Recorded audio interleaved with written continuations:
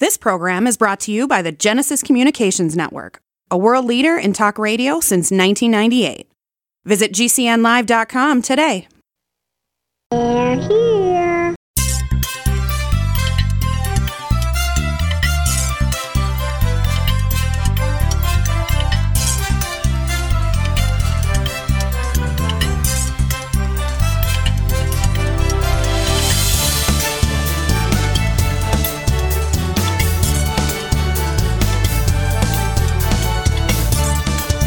Welcome to the Tech Night Owl Live, the show for PC users who can handle the truth. And now, here's your host, Gene Steinberg. This week on the Tech Night Owl Live, we'll be featuring Jeff Gamet of the Mac Observer. We'll cover Apple's financials and lots of other stuff, including the Apple Car and a special segment on pop culture and superheroes. We'll also hear from Dr. Timothy Summers, the ethical hacker, and we'll talk about that break-in to the Democratic National Committee email and more on the Tech Night Owl Live. One of our most interesting episodes recently was where we did a full half of the show in pop culture mode with Jeff Gamet of the Mac Observer. So in tradition of that, we'll cover a little bit of it this time, mostly tech. But first of all, I just sent to Jeff the first photo of the new Superman, an actor named Tyler Hoechlin, who played in Teen Wolf, and he will play Kara's cousin, Superman, in Supergirl. So what do you think? What's your take on it? Well, since I've had literally seconds to look at this, my first thought is that it's cool that we'll get to see more than just a color blur or a hand every now and then. Then my second thought is that he looks kind of small to be Superman. But you pointed out that the actress that plays Supergirl is pretty tall. Melissa Benoist is 5'8". And Tyler Hoechlin is like 6 feet or 6'1". And remember also that Dean Cain is 6 feet tall. But remember, the woman who played Lois Lane was a lot shorter. So remember now, therefore, that Supergirl has to be a tall person. That's true. Yeah, she does need to be a physically bigger character than many of the others that we would encounter on the show. Having her be someone that is tall enough that they don't look like they're being overshadowed by Superman, that's a good thing. And remember also Henry Cavill, who played Superman, Man of Steel, Superman v. Batman, before they killed him off. I gave you a spoiler. He's 6'1". I've seen it.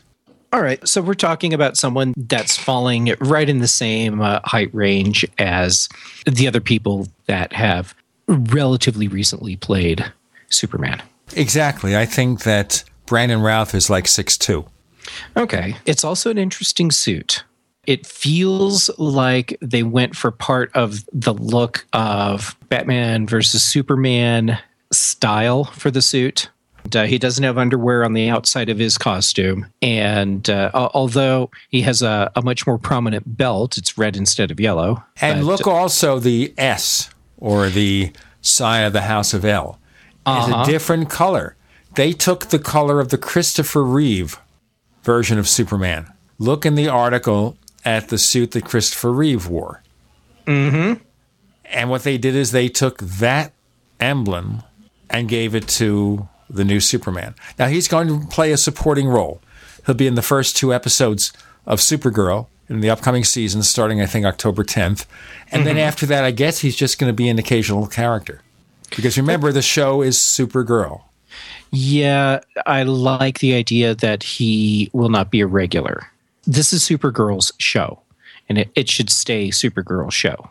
But ignoring that Superman exists in her world, I think would be a bad idea.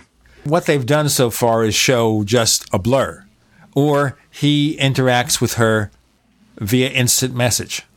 Right.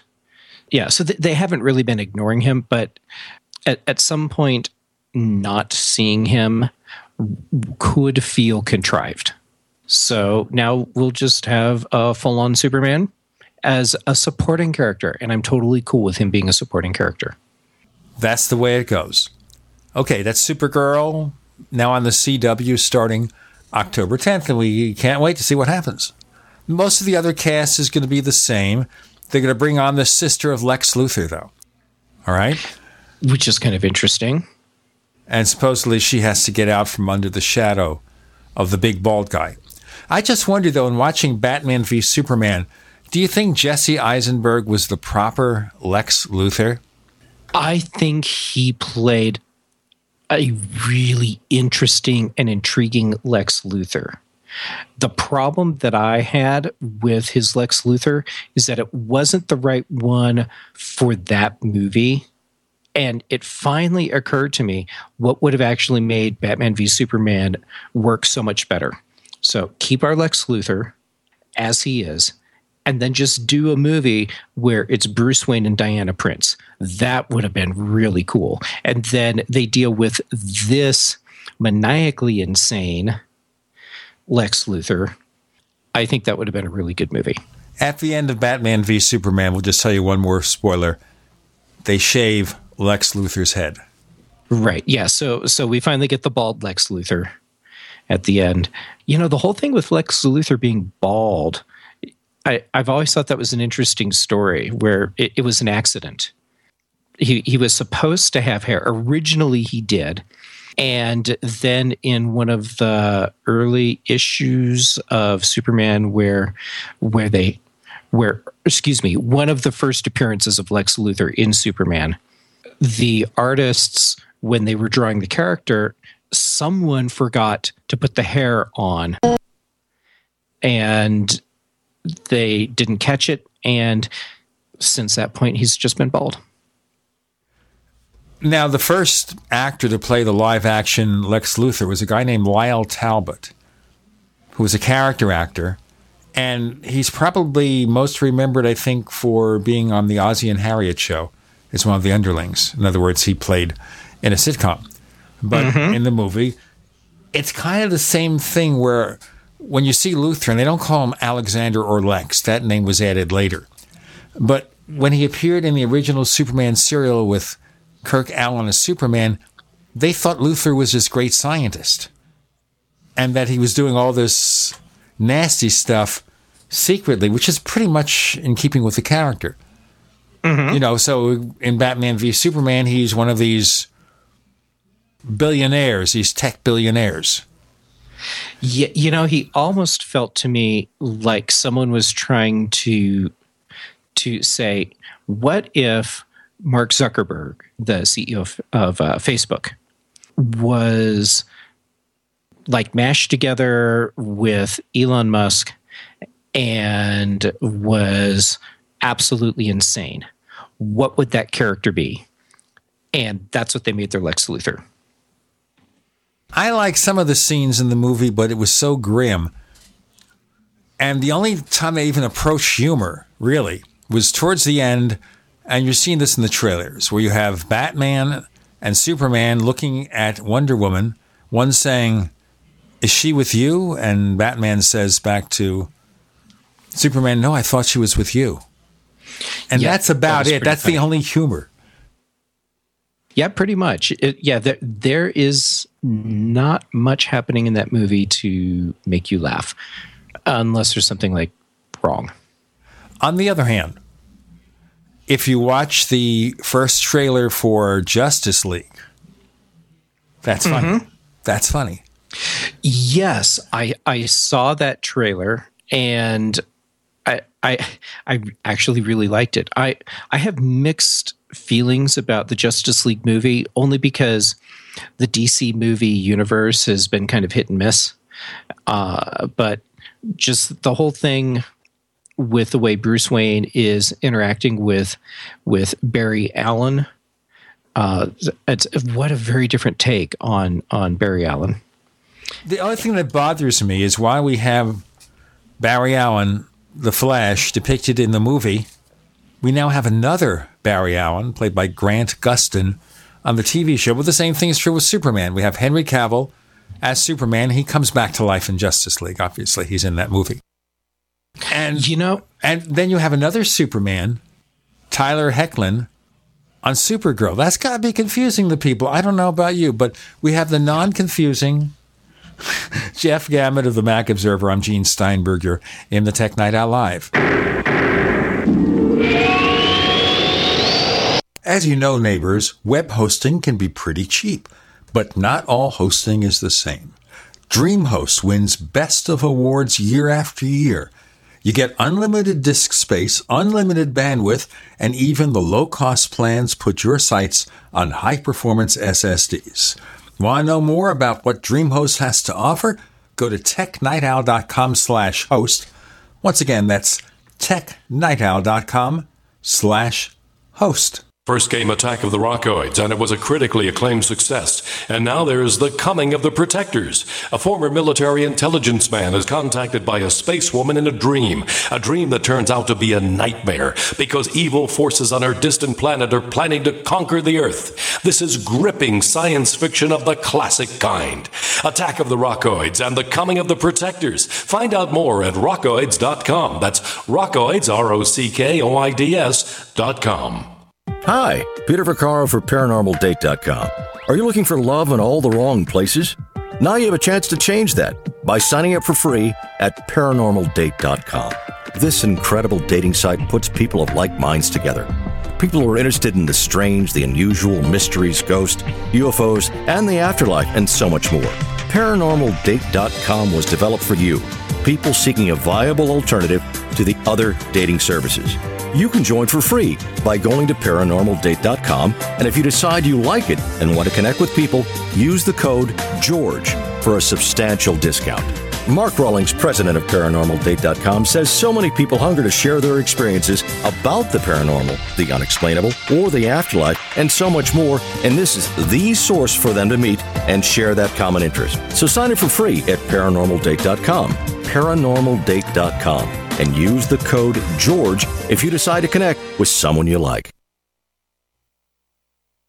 So you've got to take a state construction license exam or certification. Can't decide on what books or what chapters to study? Discover right now how you can eliminate unnecessary books and wasted study time. At contractorexam.com, our study materials zero in on state-required test topics in an effective, multiple-choice format. So whether you're a plumber, electrician, general contractor, or other construction-related trade, contractorexam.com will help get you prepared. Visit us at www.contractorexam.com today. Are you worried about your mom or dad living alone in their house? Hi, I'm Joan London. Listen, I know how difficult it is to find senior care for someone you love. That's why I recommend a free service called A Place for Mom. They are the nation's largest senior living referral service. Call A Place for Mom today. To receive free information on senior living communities in your area, call A Place for Mom at 1-800-704-6182. A Place for Mom offers free one-on-one advice from local advisors and a personalized list of senior living communities you can visit. If you have questions about senior care for your mom or dad, there's a place for answers, A Place for Mom. Call A Place for Mom in the next 10 minutes to get your free ebook on financing senior care as well as free information on senior living communities in your area. Call 1-800-704-6182. That's 1-800-704-6182. This is an alert. If your business or church is building this year, you're about to pay more than you should. This could mean thousands of dollars more for your office, retail space, church, or warehouse. A General Steel building can save you as much as half the cost and time of similar conventional construction. And we're offering rebates of up to $20,000 to help you build today. Call General Steel for free information that could save you thousands. Call 866-91-STEEL. 866-91-STEEL. 866-91-STEEL. We'd like to hear from you. If you have a comment or question about the Tech Night Owl Live, please send it to news@technightowl.com. That's news@technightowl.com. If you'd like to discuss today's show with fellow night owls, visit our community forums at forum.technightowl.com. That's forum.technightowl.com. A little bit more in the superhero pop culture thing here, and I was mentioning the fact that the DC Comics universe has one group of characters in the movies, Superman, The Flash, other characters, but on the TV series, played by different actors, and totally different presentations. So in the movies, it's kind of this dark, grim, Dark Knight kind of atmosphere from the Gothic graphic comics. And in the CW, it's more traditional, cheerful, funny, comic booky. You know, one of the big problems I have with the DC superhero franchise thing on screen is that they didn't follow Marvel's lead and make the big screen and the television screen versions of shows in the same universe. So with DC, you have the television stuff, which is completely separate from the big screen stuff. And then we end up with stuff like we're seeing now, where we have actors that aren't the same depending on which medium you're watching. Now that I think about it, we have the potential added confusion of taking the big screen Superman and making him the Atom on television. Well, that's a choice of actors there. But I think at the time that they did that, they thought of two things. The fact that he played Superman once, Brandon Routh. He had the cred of being a comic book superhero. And therefore you pick someone like that to appear on the small screen, not thinking that Superman would ever come out of it, or there would be another actor playing Superman. So maybe that's it. But that's what they're doing in that series. They take people who have been in superhero shows and they bring them back. So the first Supergirl, Helen Slater, plays Kara's adoptive mom, Eliza Danvers. And then her adoptive father is played by Dean Cain, who played Superman in Lois and Clark. So you see that sort of thing going on. And Laura Vandervoort, who played Supergirl in Smallville, comes back as Indigo, this brainiac creature. So again, you have the same sort of thing, except to make matters even crazier, on The Flash, you have a character called Trickster, played by Mark Hamill, who played Trickster in the original version of The Flash with John Wesley Shipp as the Flash. And in the new Flash, he plays one version of the Flash from another universe, plus Barry Allen's father. Right. They want to do that. They want to bring back all these actors who have done it before and bring them back again in a similar role or a related role. So the original Wonder Woman, Linda Carter, she comes back to Supergirl as the president of the U.S. I do like how DC on the small screen is doing stuff like that. It's, honestly, I kind of prefer the small screen DC stuff to the big screen DC stuff. The exception may be Wonder Woman when that comes out. Gal Gadot is just terrific as Wonder Woman. You think of her as being different, built differently. She's slim and sleek and very, very tall. But she just aces it. If you saw the trailer, the first trailer, that's the one where her boyfriend is played by Chris Pine. Chris Pine? Mm-hmm. Okay. That's Steve Trevor's the character's name. You see her and you realize, although you realize this in 1 second in Batman v Superman, that this is Wonder Woman. Yes. And you almost forget Linda Carter. Almost. I don't think I could ever forget Linda Carter. Well, the physicality is different. Right, but still.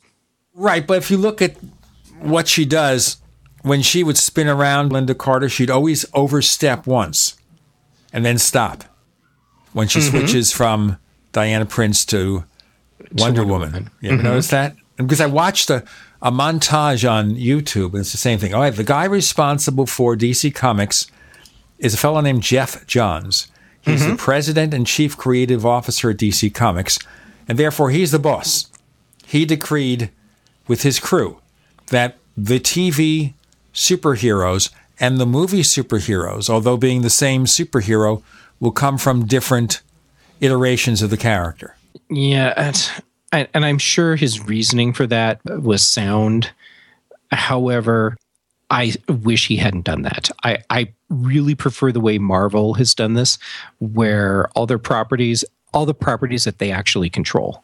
If you look at the TV series Agents of S.H.I.E.L.D., for example, where you have a couple episodes with Samuel L. Jackson as Nick Fury, just from the movies. One of the characters, of course, the chief agent, played by Clark Gregg, he's from the movies where they killed him off, but they explain how he was brought back to life. And then one of the Asgardian goddesses. Right. She came on for an episode or two, except for one thing. She now has another TV series called Blonde Spot. Right. So that kind of limits how often she can be on Agents of S.H.I.E.L.D. Which I assume is never. But everything, the universe, though, is the same. So if events in the movies impact what happens on the TV show. Yes, that's one thing that I've loved about Agents of S.H.I.E.L.D. A movie comes out, and you have all the big-name superhero characters do their thing, and then the movie ends. And then you cut to Agents of S.H.I.E.L.D., and they have to deal with the mess that the big-name superheroes left behind. But they do it with smaller name superheroes. Of course, they did have this 2-year series, Agent Carter, where the Peggy Atwell character, and she's just great at that, where she plays the period version of Agent Carter from the late 40s after World War II. Right. I thought she was just brilliant. I don't think it really caught on. And now she's on a regular TV series, some kind of procedural, where she plays a lawyer on ABC. So she got herself a regular series out of that. Which is good. And she also had a cameo in Ant-Man as Agent Carter. The old Agent Carter? Yes. Okay. Yeah. And I just love how Marvel does that. I would be much happier with the DC properties. And I know I'm just being fickle here, but I would be much happier with the DC properties if they had a unified universe like Marvel does.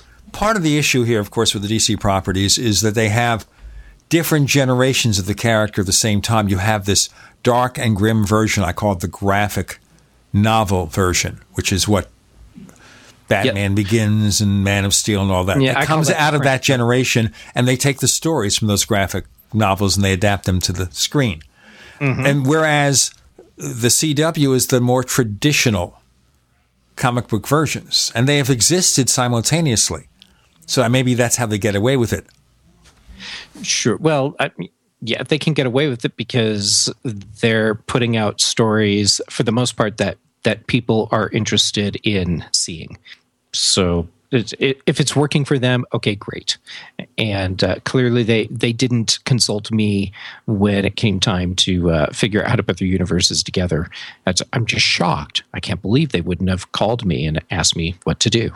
Well, Jeff Johns just took over this chief creative officer job over at DC Comics, at DC Entertainment. Okay? Mm-hmm. So it's his vision. This is what he does, and this is how it goes. We've got Jeff Gamet of the Mac Observer. More to come on the Tech Night Owl Live.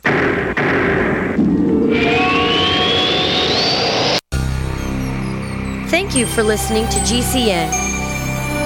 Visit GCNlive.com today. Worried about lead, fluoride, and other contaminants in your drinking water? Get a ProPure with the Pro 1G 2.0 cleanable reusable filter and remove up to 200 contaminants. Drink water the way nature meant it to be. Clean, crisp, and refreshing. See the complete line of ProPure products, including the new ProMax shower filter. There's a ProPure for you. Visit your authorized ProPure dealer for details or ProPureUSA.com. That's ProPureUSA.com.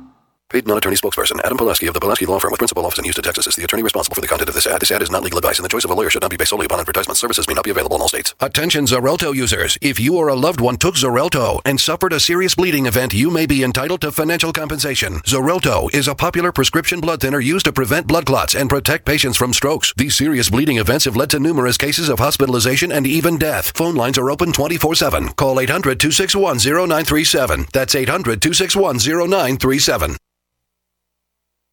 This is a warning to all household pests, to all cockroaches, spiders, ants, rodents, and other pests. If you've just made yourself at home in someone else's home, you'd better hope the owners never hear about Terminix, because Terminix has the know-how and the means to do whatever it takes to remove you from that home. Terminix has over 85 years of experience exterminating invaders like you. And right now, they're making it easier than ever for homes to be protected by offering a free pest estimate to every caller at 1-800-676-1468.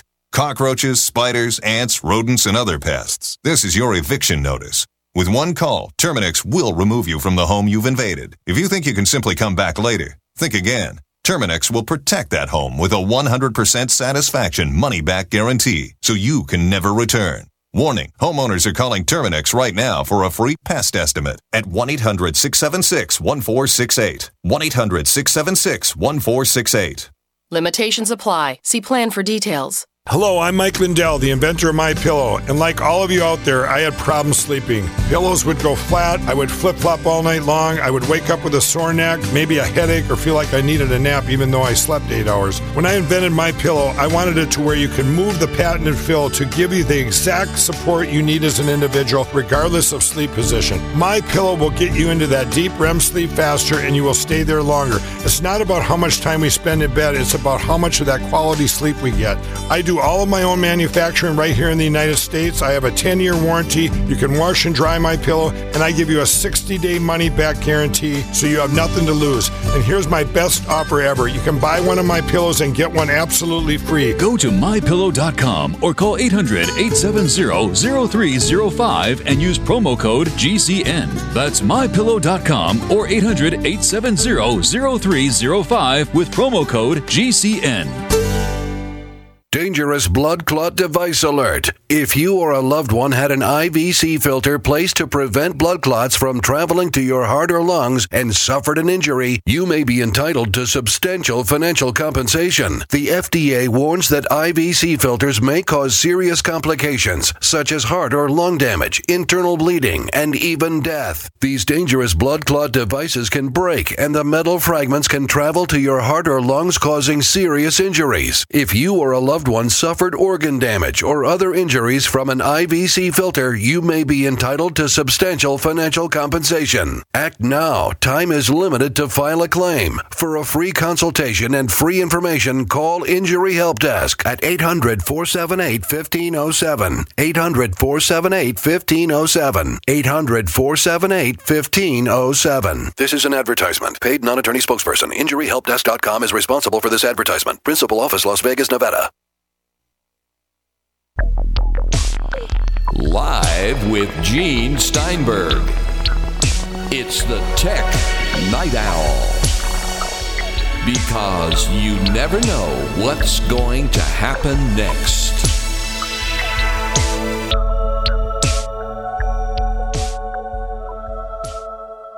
We also have Tech Night Owl Plus. What Tech Night Owl Plus is the commercial-free version of this show. How about that? No skipping necessary. It's also higher quality audio, and to get yourself that version of the show, you have to subscribe. Go to plus.technightowl.com, plus.technightowl.com. So that's it with the superheroes, the movie version of DC, the TV version, and they're going to have that whole mess of stuff together with characters on the CW. Mm-hmm. And they got a character called Hour Man who only has his powers for 1 hour. Debuted in the finale of Legends of Tomorrow, played by Patrick J. Adams. Remember that actor? He plays the fake lawyer in Suits. Okay. I knew the name sounded familiar. Right. And so now he plays a superhero. And, of course, you're going to have a crossover in December of this year.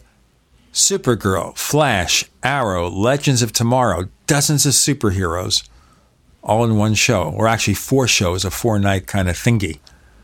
It's got to be completely crazy. But they're all up in Vancouver. That was a big change for Supergirl, not just going from CBS, where it was a weird fit, to the CW.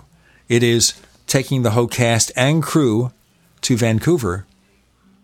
So I guess they share creativity with the other shows, same special effects outfit, same guy doing the music, same executive producers, and I guess that's a way to cut the cost of the show. Sure, and it also gives you a better continuity between the series and a more, I would assume, approachable feel, because they're all being handled in the same way. Well, the one thing that proved it could work is there was a crossover episode of Supergirl and The Flash. Grant Gustin and Melissa Benoist, both of whom knew each other because they worked on Glee together. Right. So that was cool. And I do like the way DC is doing their crossover stuff on TV. The TV is great, and all the performers are great, and a lot of them are musicians. You know, they're singers. Right. Just about everybody. Well, Jesse L. Martin in The Flash is a Broadway star. He was in Rent. He also played in Law and Order. So we know he can sing. Right. We know, of course, Melissa Benoist and Grant Gustin can sing. Right. We know, was it Makad Brooks, the guy who plays James Olsen? He's a rapper. Right. They could do a full-on Buffy-style episode where it's just a musical. That's right. Think about that for a moment. They can do that because every one of them sings, okay? So Makad Brooks is a rapper. Kyler Lee can sing. We know that the one who plays Win Shot, okay? Mm-hmm. Right? Jeremy Jordan's a Broadway star. We know that. We know that Laura Benanti, who played a dual role as Supergirl's mother and aunt, her evil aunt, Allura and Astra, she's a Broadway star. In fact, the reason you don't see much of her is she's on Broadway. Right. And by the way, she's doing a great imitation, they're telling us, of Trump's wife. That's her. Right. They said she's the Tina Fey in terms of being able to imitate somebody in the campaign. She's doing Trump's wife. Tina Fey, of course, did Sarah Palin. Yeah, Sarah Palin was such a good setup for Tina Fey. Tina should send her a fruit basket. I mean, seriously. Probably has already. I hope so. Anyway, that's where it goes. Let's move on to technology. Apple Car. Mm-hmm. So Bob Mansfield, former hardware executive with Apple, he's currently engaged in doing special projects for Tim Cook. Takes over the project. That comes this year. What we're hearing. And there's another new development here, which I'll mention in a moment. But so far, why would you take a guy, I'm going to ask you this, Jeff, a guy like Bob Mansfield, who has no automotive experience in his resume that I could see, and make him the head of a division that's going to develop a car? I don't think he needs to have car design on his resume to be good at this. What he needs on his resume is what's already there. He's really good at making new projects come together successfully. And he's really good at finding the right people to handle the various tasks that he needs so that a project can be successul. So we're talking here about a skilled manager. Right. And I think that's what Apple really wants for the Apple Car project out of Bob. They're not looking for him to design a car. They're looking for him to successfully lead a team to bringing a car to market. Now, the thing about it, though, he had retired and then sort of brought back to Apple for special projects, and I guess that would mean some kind of consulting. So would this mean then that Mansfield brings the product to production, then they hire an experienced auto executive to keep it going, and he retires again? I think so. And well, he does his semi-retirement thing that he's in, and he finishes up the project and then goes and does whatever he wants until Tim calls him and says, "So Bob, let me tell you about something." And then if Bob's intrigued, then away they go.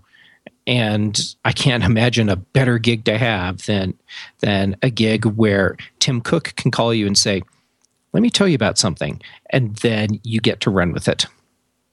And that's what Bob, I think, is going to be really good at with this project. And I think what he does is get the project together, make it successful. And you need different types of managers depending on where you are in a project cycle. So you need the kind of manager at the beginning that can get the focus and the drive to get the product successfully together. That's a pun when it comes to a car, though. It is, and I'm so good at that. I didn't even realize I had done that until you pointed it out.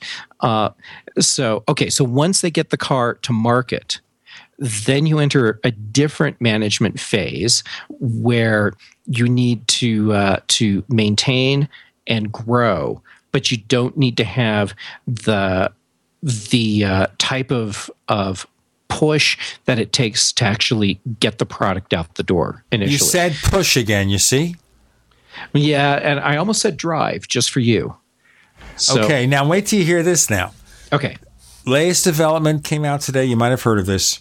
The CEO of QNX, which is a company that makes embedded operating systems, was hired for Project Titan, I guess maybe to work on the interface for the car. His name is Dan Dodge. Ba-boom. That's pretty awesome. Well, it's pretty awesome on a couple levels. First, you got to make the Dodge joke. And everybody right now is turning off their radio in disgust. Well, the upside of that for me is that you made the joke and not me. But I bet you were tempted. It did cross my mind a little. Yeah. Okay. So the other part of that, which is interesting and cool for Apple, is that he is bringing that expertise and experience he has with embedded systems to Apple, and presumably for the car project. And I think that's a good thing. Apple is very serious about this project, and they want to make sure that when they get into the car space, that they do it right, and that they do it in a way that changes the game, and that they do all of that successfully. So you need the right people to make that happen. Well, obviously there'll be more hires, but when you get this information coming across, it confirms that there really is an Apple car. This is a real project. This is something that's going on, and no less than the Wall Street Journal has presented news about it. That's where the news that Bob Mansfield had been named to head Project Titan. We got more to talk about with Jeff Gamet of the Mac Observer. I'm Gene Steinberg. You're in the Tech Night Owl Live.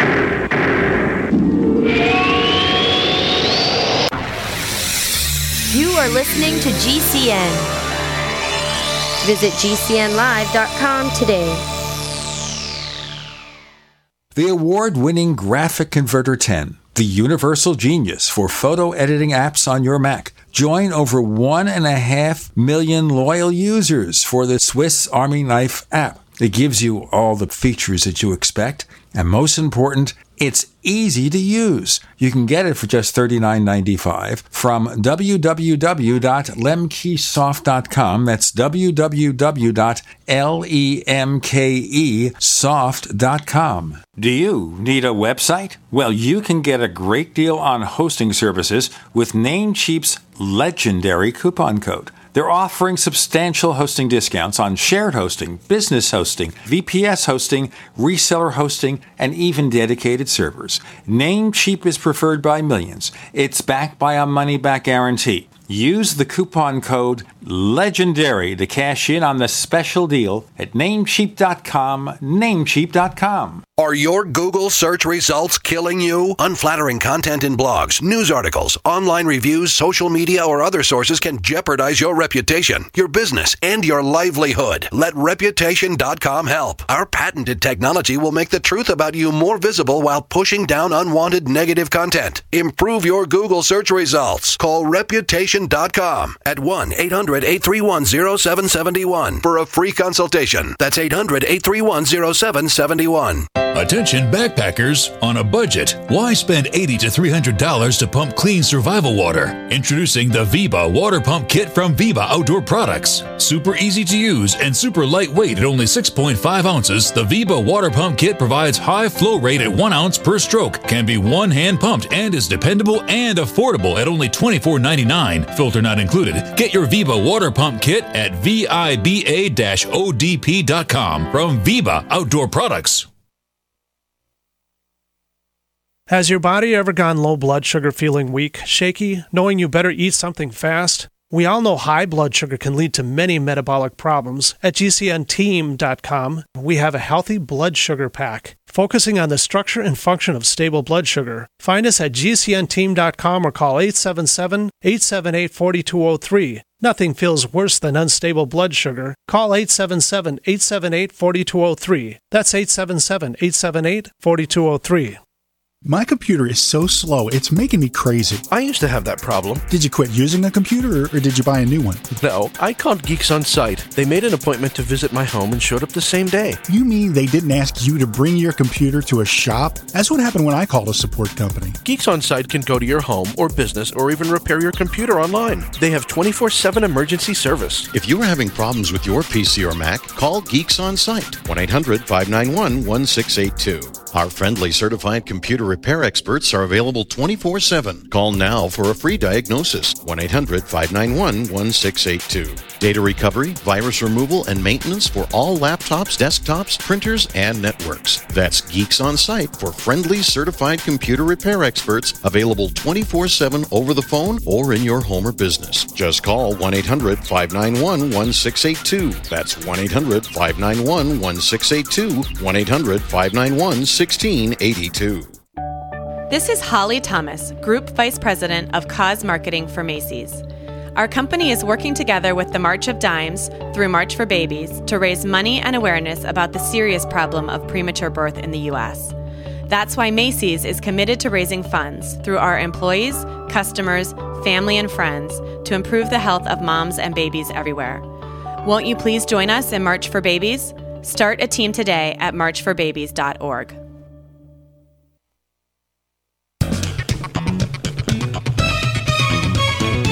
Do you know what's going to happen next? Well, here's the Tech Night Owl. Live with Gene Steinberg.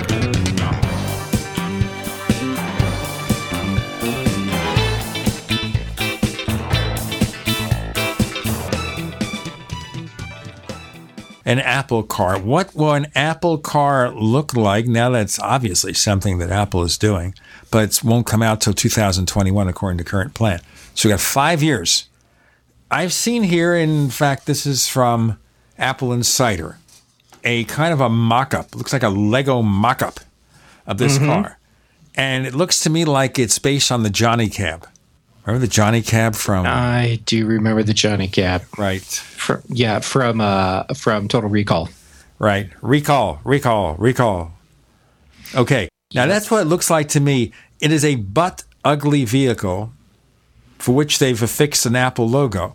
And I don't think Apple is going to do butt-ugly. Now, we understand Tesla is fancy, but what they did is they kind of borrowed some ideas from Jaguar. I think we all realize that. Apple is not going to borrow ideas, or obviously if they're building this car and it's going to come to fruition and it's a real serious project, which obviously it is, if they're bringing on an interface guy for an operating system interface, they're bringing on a crack hardware executive who could bring it all together, so we assume it's real. They're obviously going to have a design that we cannot even predict yet. Right. And the designs that people are coming up with, their own concepts of what the Apple car would look like, I'm pretty sure everyone is wrong. And I have not seen any body style concepts that Apple has floating around internally. But my guess is that because we, meaning collectively just people in general, when trying to guess what Apple is going to design, almost always get it wrong. And that's because we don't think outside the box in the same way that Apple does. Well, that's the whole thing here. We assume that we can guess what Apple is doing. And I'll tell you, we're going to be, every time, we're going to be wrong. I have no idea. I assume Apple's going to have something there that's really, really nice. That's really fancy. So. I'm sure of that. I also think it's going to be fairly expensive at the start. But I don't know if they want to follow the playbook. I think the biggest thing about Tesla Motors is that they're showing Apple what can go wrong. Right. And Apple is more than happy to let other companies rush into a market and make mistakes so they can learn from those mistakes and do something better right out the chute. So the biggest comparison there, obviously, is Tesla Motors. We're talking about an electric car with pretensions of auto driving, and they've had problems with production. They've had problems with early reliability. What you expect from brand new models. They seem to be carrying on anyway. And the other thing here is, what will Apple do about battery technology? And I was researching this the other day. So the Tesla vehicles get between 200 and 300 miles per charge. But Elon Musk was interviewed last year, and he says it's going to be 600 miles in 2017 or maybe 2018. By 2020, 750 miles. Now, that is something which is very important with electric cars. It's called range anxiety. And that is here because it takes a little bit of work to find a charging station. As you run down in power, you worry about it. You don't worry so much about a gasoline engine or even a diesel car because there's always going to be a service station nearby. But it's going to take years to build a network of charging stations, and that has to be part of what Apple is considering here. You want to have a mass market product. Do you piggyback with other companies? Do all the companies get together like Tesla and Apple and they say, you know what, all our charging stations should be compatible? Because it's got to be like you're going to buy gas. You don't go to the Apple charging station or the Tesla charging station. You go to a charging station. You don't think about Shell or Mobil or whatever. You know that gas is gas pretty much, probably from the same refinery, no matter what brand name it has. And you shouldn't have to worry about that. You just get the right octane for your engine, or you get diesel. With electric cars and charging stations, it's important, no matter what, that the companies building these vehicles have to get together to provide a wide network of charging stations, regardless of which model you have. I mean, you pay to charge. You know, you're getting it charged up, you pay a fee or something, and they can share the fee. They could operate it together, but it has to be. You can't have different versions. Right. And what we have right now is, or are, a couple different standards for that connector. And then Tesla has their own connector. But what Tesla's doing is including an adapter so you can use the other standard connector styles with their car. The trade-off will be when you're using the non-Tesla plug for charging your car, it doesn't charge as fast. Okay, that's nonsense, of course. You're going to have to figure that out. That is not something they should consider in the long term. I understand now. We're early in the game, and Tesla's trying to carve out a space for themselves. And it's difficult. But I think when you reach a point where it's 2020, 2021, I'm sure Apple will come to Tesla and say, look, let's share the business here because we can't have that for the people. It's not fair for the customers. It's one thing if you have an Android phone or a iPhone or something. That's one thing. But they can still work on the same network. They can still work on AT&T and Verizon and all the rest, even if they're different phones with different charge systems. With an automobile, you're spending $40,000, $50,000, $60,000, $100,000 for that car. Don't shortchange the customer with incompatible charging. Yeah, it's going to be interesting to see how that plays out. I am not convinced that Apple's going to go with a standard charger. My guess is that they're going to do something along the lines of what Tesla is doing, unless we see a change in standards over the next few years before Apple Car launches.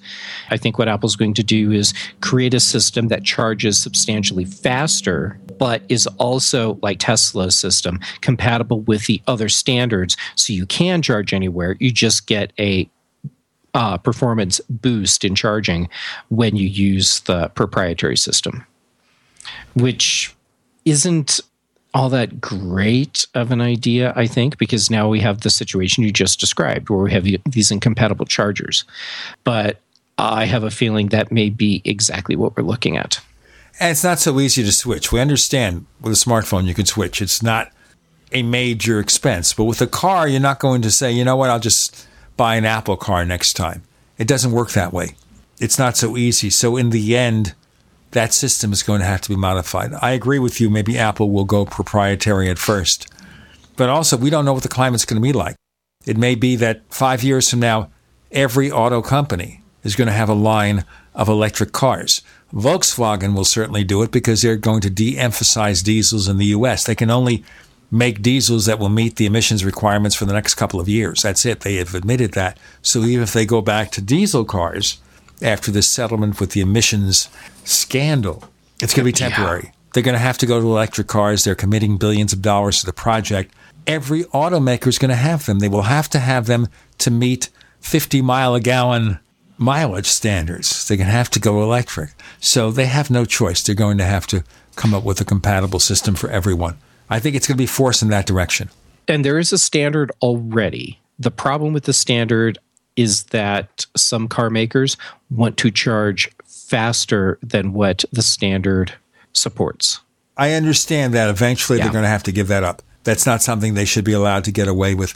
Not that I want companies not to be free to innovate, but for the fairness of the industry, to make the industry grow, they should share that technology. They should have one company or one standards agency that has the charging standard, and everybody adheres to it, and everybody contributes to it, and everybody shares in the revenues, and that's it. And I'm betting at some point we will have that. I mean, it's not like you go to a gas station and you have to pick the gas station that has the pumps that are compatible with your car. You just go to a gas station. Exactly. We have to leave it there. This is the Apple car. We all expect it's going to happen. It looks like it's a pretty sure thing. It doesn't mean that after 5 years, Apple will succeed in getting that car to production. I kind of think they will. I kind of think they have enough resources. They're pouring more and more money every single year into it. They've got all that free cash. I think Apple has over $232 billion. They can afford to buy any automaker if they want. They won't. But they have all the money they need to build out a dealer network, to build manufacturing plants from scratch, to build or license battery technology. They can do all that stuff. They have they can. Right. Yes, we can. That sounds like a political thing. Speaking of which, yes, you can get the commercial-free version of this show. That's a strange way to go into an announcement. Just go to plus.technightowl.com, plus.technightowl.com. We tell you about the ad-free version of this show. Modest subscription fee, month to month, annual, 5 years, lifetime. Check it out. Got Jeff Gamet for a couple of more segments of the Tech Night Owl Live.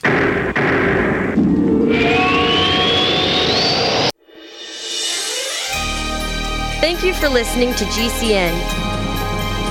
Be sure to visit GCNlive.com today. Attack of the Rockoids has been well received by critics and readers alike. It's a thrill-a-minute story you'll never forget.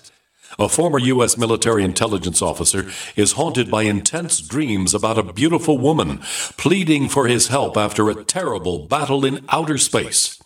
But the dreams turn out to be true and thrust him into a telepathic love affair with a woman whose faraway planet is intent on destroying the Earth. And now the gripping tale continues in The Coming of the Protectors. It's the second book of the Rockoids trilogy, a galaxy-spanning adventure that pits our hapless heroes against powerful, fanatical enemies that threaten the lives of freedom-loving beings everywhere. Attack of the Rockoids and The Coming of the Protectors. Classic science fiction at its best, available now. For more details, visit rockoids.com. That's ROCKOIDS.com. This is Dan Pilla. Do you owe the IRS money you can't pay? Are tax debts crippling you? I've defended people from the IRS for over 30 years. I've helped thousands, and I can help you too. I wrote the book on IRS settlement, and I'm telling you, there's no such thing as a hopeless case. Call 800-34-NO-TAX to finally get free of IRS debt. With the IRS's new programs, there's never been a better time to solve your problem. Call 800-34-NO-TAX. That's 800-34-NO-TAX, or my website, danpilla.com.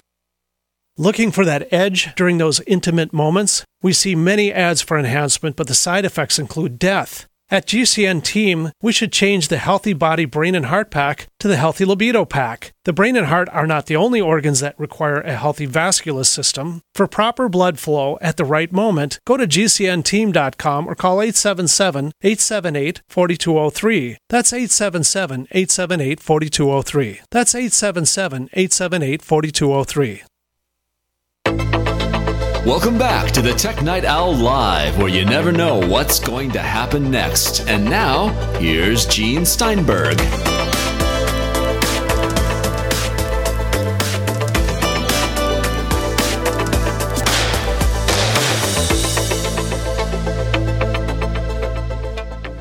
Moving from Apple Car to Apple Money, Apple Financials. So they did a fair bit better, a little bit better than the financial community expected, and suddenly Apple's stock price started going up, way up.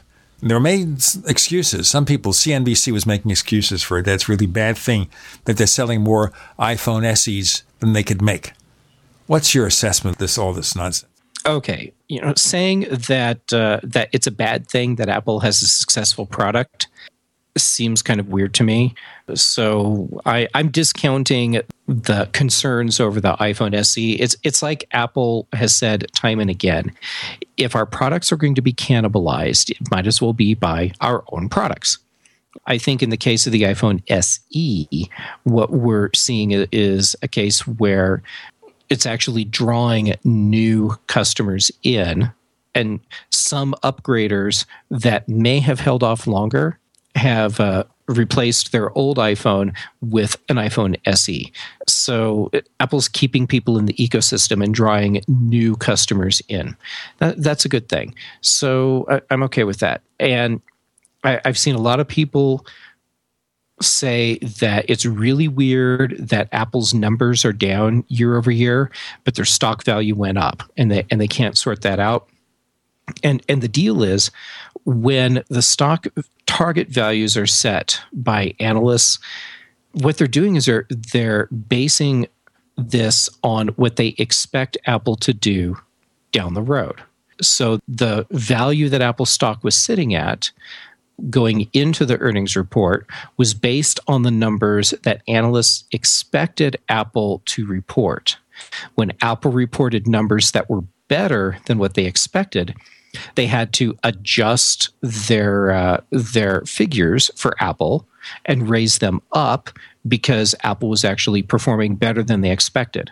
So seeing Apple's stock price go up when their numbers were down year over year makes sense, because the analysts had underestimated what Apple was really going to do. So the value is based not on what Apple has been doing, but what analysts expect Apple to do. Well, that's Does that make good sense? news. Sure.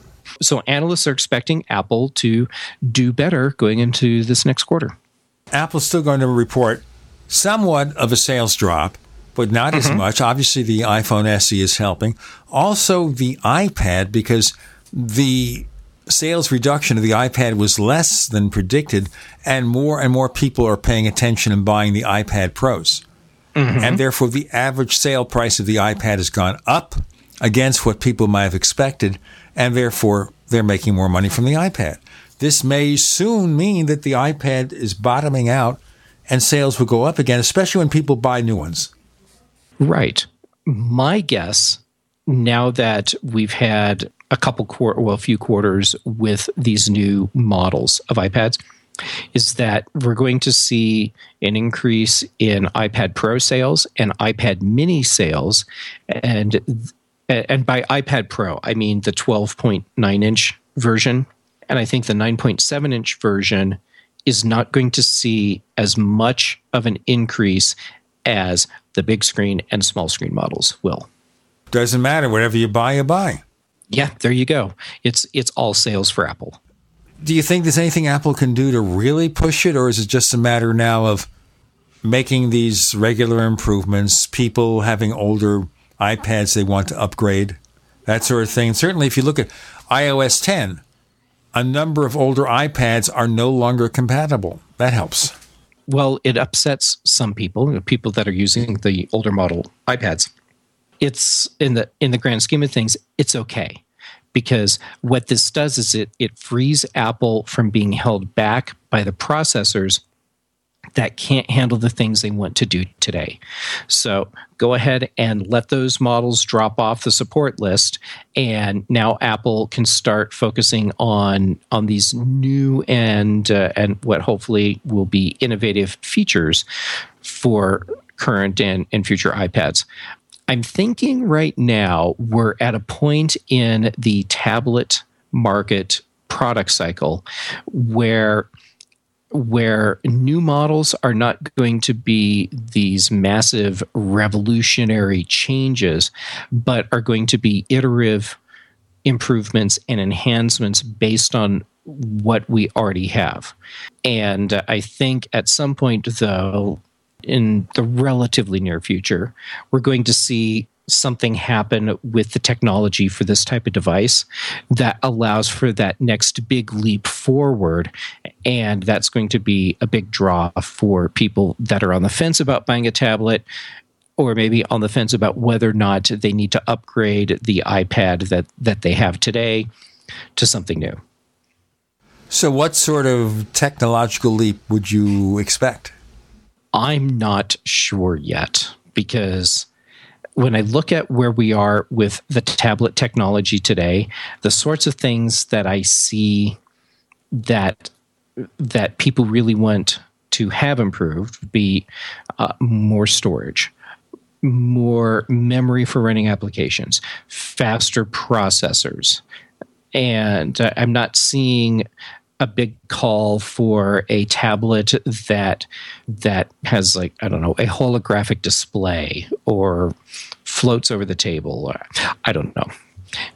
But I think until Apple tells the market this is the new cool thing that is going to revolutionize the tablet space again, we're going to see a lot of companies floundering, trying to figure out what it is that's going to really draw customers in.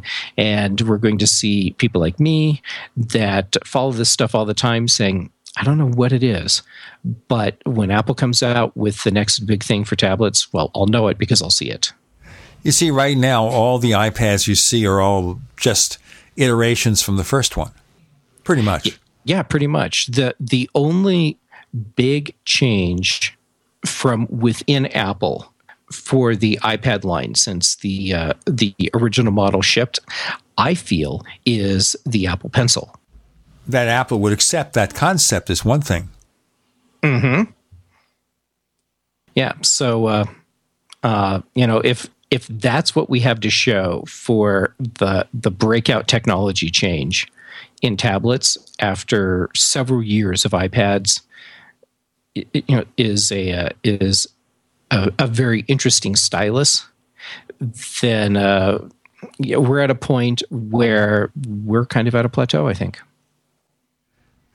I think that argument is being made also about the iPhone, which is why you have all these rampant predictions of the next iPhone, presumably an iPhone 7, will not be a big improvement. Of course, we don't know what the product looks like. We see mock-ups that seem to be very close to the iPhone 6S.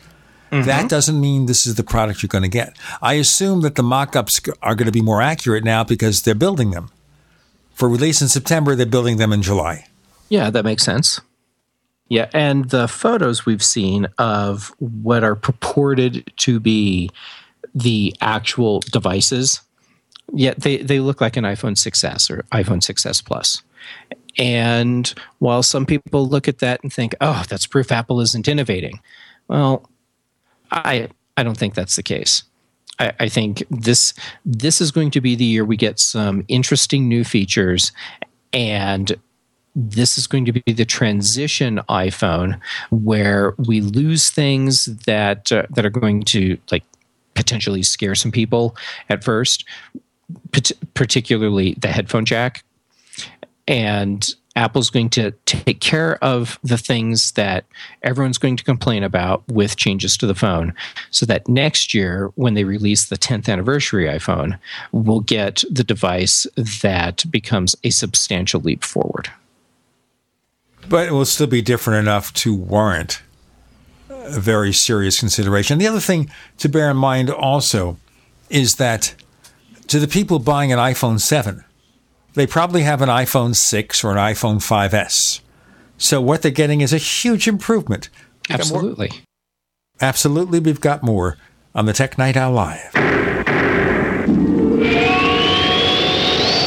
The award-winning Graphic Converter 10, the universal genius for photo editing apps on your Mac. Join over 1.5 million loyal users for the Swiss Army Knife app. It gives you all the features that you expect, and most important, It's easy to use. You can get it for just $39.95 from www.lemkesoft.com. That's www.lemkesoft.com. Do you need a website? Well, you can get a great deal on hosting services with Namecheap's legendary coupon code. They're offering substantial hosting discounts on shared hosting, business hosting, VPS hosting, reseller hosting, and even dedicated servers. Namecheap is preferred by millions. It's backed by a money-back guarantee. Use the coupon code LEGENDARY to cash in on the special deal at Namecheap.com, Namecheap.com. Today, how to incorporate your business in just 10 minutes so you won't lose everything if you get sued. Step 1, stop putting it off. If you're not incorporated and someone sues your business tomorrow, it's not just your business at risk. You can lose everything: your home, your car, even your life savings. Step 2, call the following number for a free 10-minute incorporation guide from Incorporate.com. 1-800-941-5257. They don't provide legal or financial advice. They just make incorporating quick and easy. So you can incorporate or form an LLC in just 10 minutes. That number again is 1-800-941-5257. Step 3, congratulate yourself. By taking just 10 minutes to incorporate your business or form an LLC, you protected your home, your car, and your life savings. And that is how you incorporate your business in just 10 minutes. But hurry while they're still giving away these 10-minute incorporation guides for free. Call 1-800-941-5257. That's 1-800-941-5257. Are you worried about how dangerous the world has become? In these days of terrorist attacks, natural disasters, or even a future collapse, you need to be medically prepared to keep your family safe. I'm Joe Alton, MD of store.doomandbloom.net, where you'll find an entire line of uniquely designed medical kits and supplies for when help is not on the way. For everything from individual first aid kits to the ultimate family medical bag, go to store.doomandbloom.net today. That's store.doomandbloom.net. You'll be glad you did. Have you checked your Google search results lately? Search results are usually the first impression that people form of you or your business, so make sure that they create a positive impression with ReputationDefender.com. What the internet says about you can have a big impact on your life and your livelihood, even if it's not true. Fortunately, you can now control how you look online and in online search results with ReputationDefender.com. Call 800-831-0771 now. That's 800-831-0771 for your free reputation analysis. If you have negative material from an ex-employee, upset patient, or former client, newspaper article, legal issue, social media, or other source showing up in your search results, you can combat it with ReputationDefender.com. Our dedicated experts in patented technology can help make your online search results look their best. Call 800-831-0771 to learn more. 800-831-0771. That's 800-831-0771. Or visit ReputationDefender.com. As a doctor, I see patients every day who are losing their vision to age-related macular degeneration, also known as AMD. If you have blurry vision or blind spots, they can be symptoms of AMD, and if untreated, could lead to blindness. The good news, AMD can be managed with effective clinically approved treatments that may reverse some vision loss. For free AMD information, contact the Foundation Fighting Blindness at 1-800-BLINDNESS. That's 1-800-BLINDNESS. There is a cure in... We'd like to hear from you. If you have any thoughts or comments about the Tech Night Owl Live, please get in touch at news@technightowl.com. That's news@technightowl.com. Looking for past episodes? We've got hundreds at technightowl.com/radio. That's technightowl.com/radio. Or subscribe on iTunes.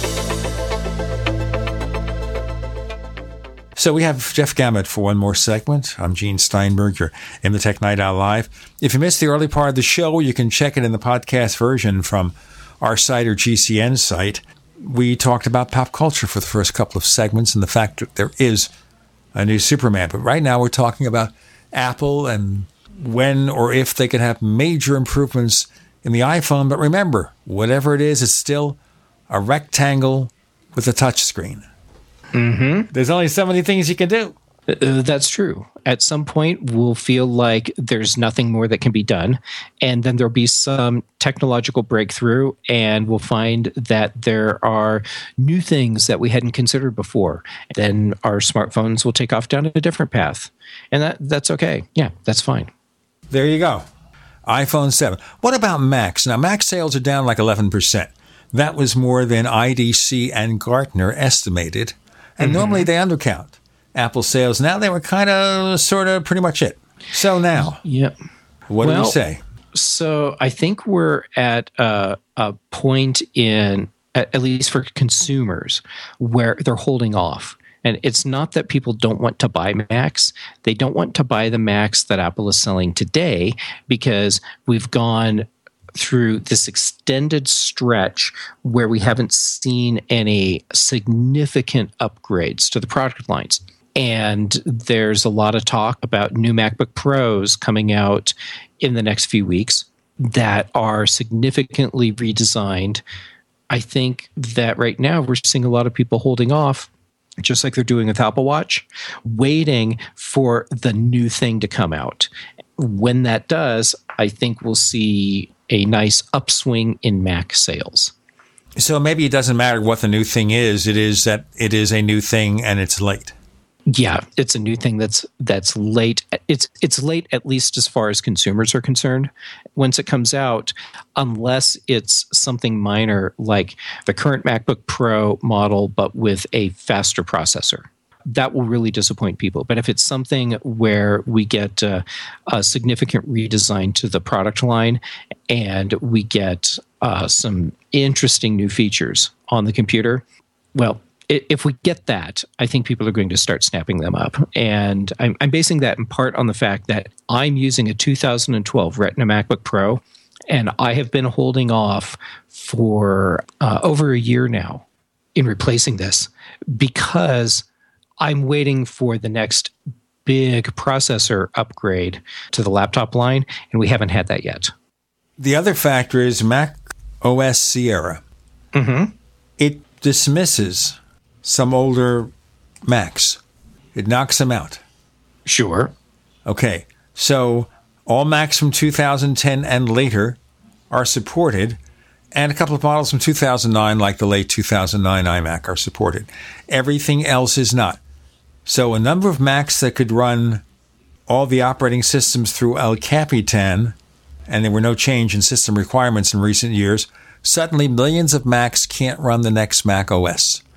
Therefore, there's another incentive to upgrade. Yes. Yep, that incentive is there. And I've heard people really complain loudly about the Macs that are getting dropped off. And keep in mind that Apple is choosing to support computers that are like 6-7 years old with this brand new operating system.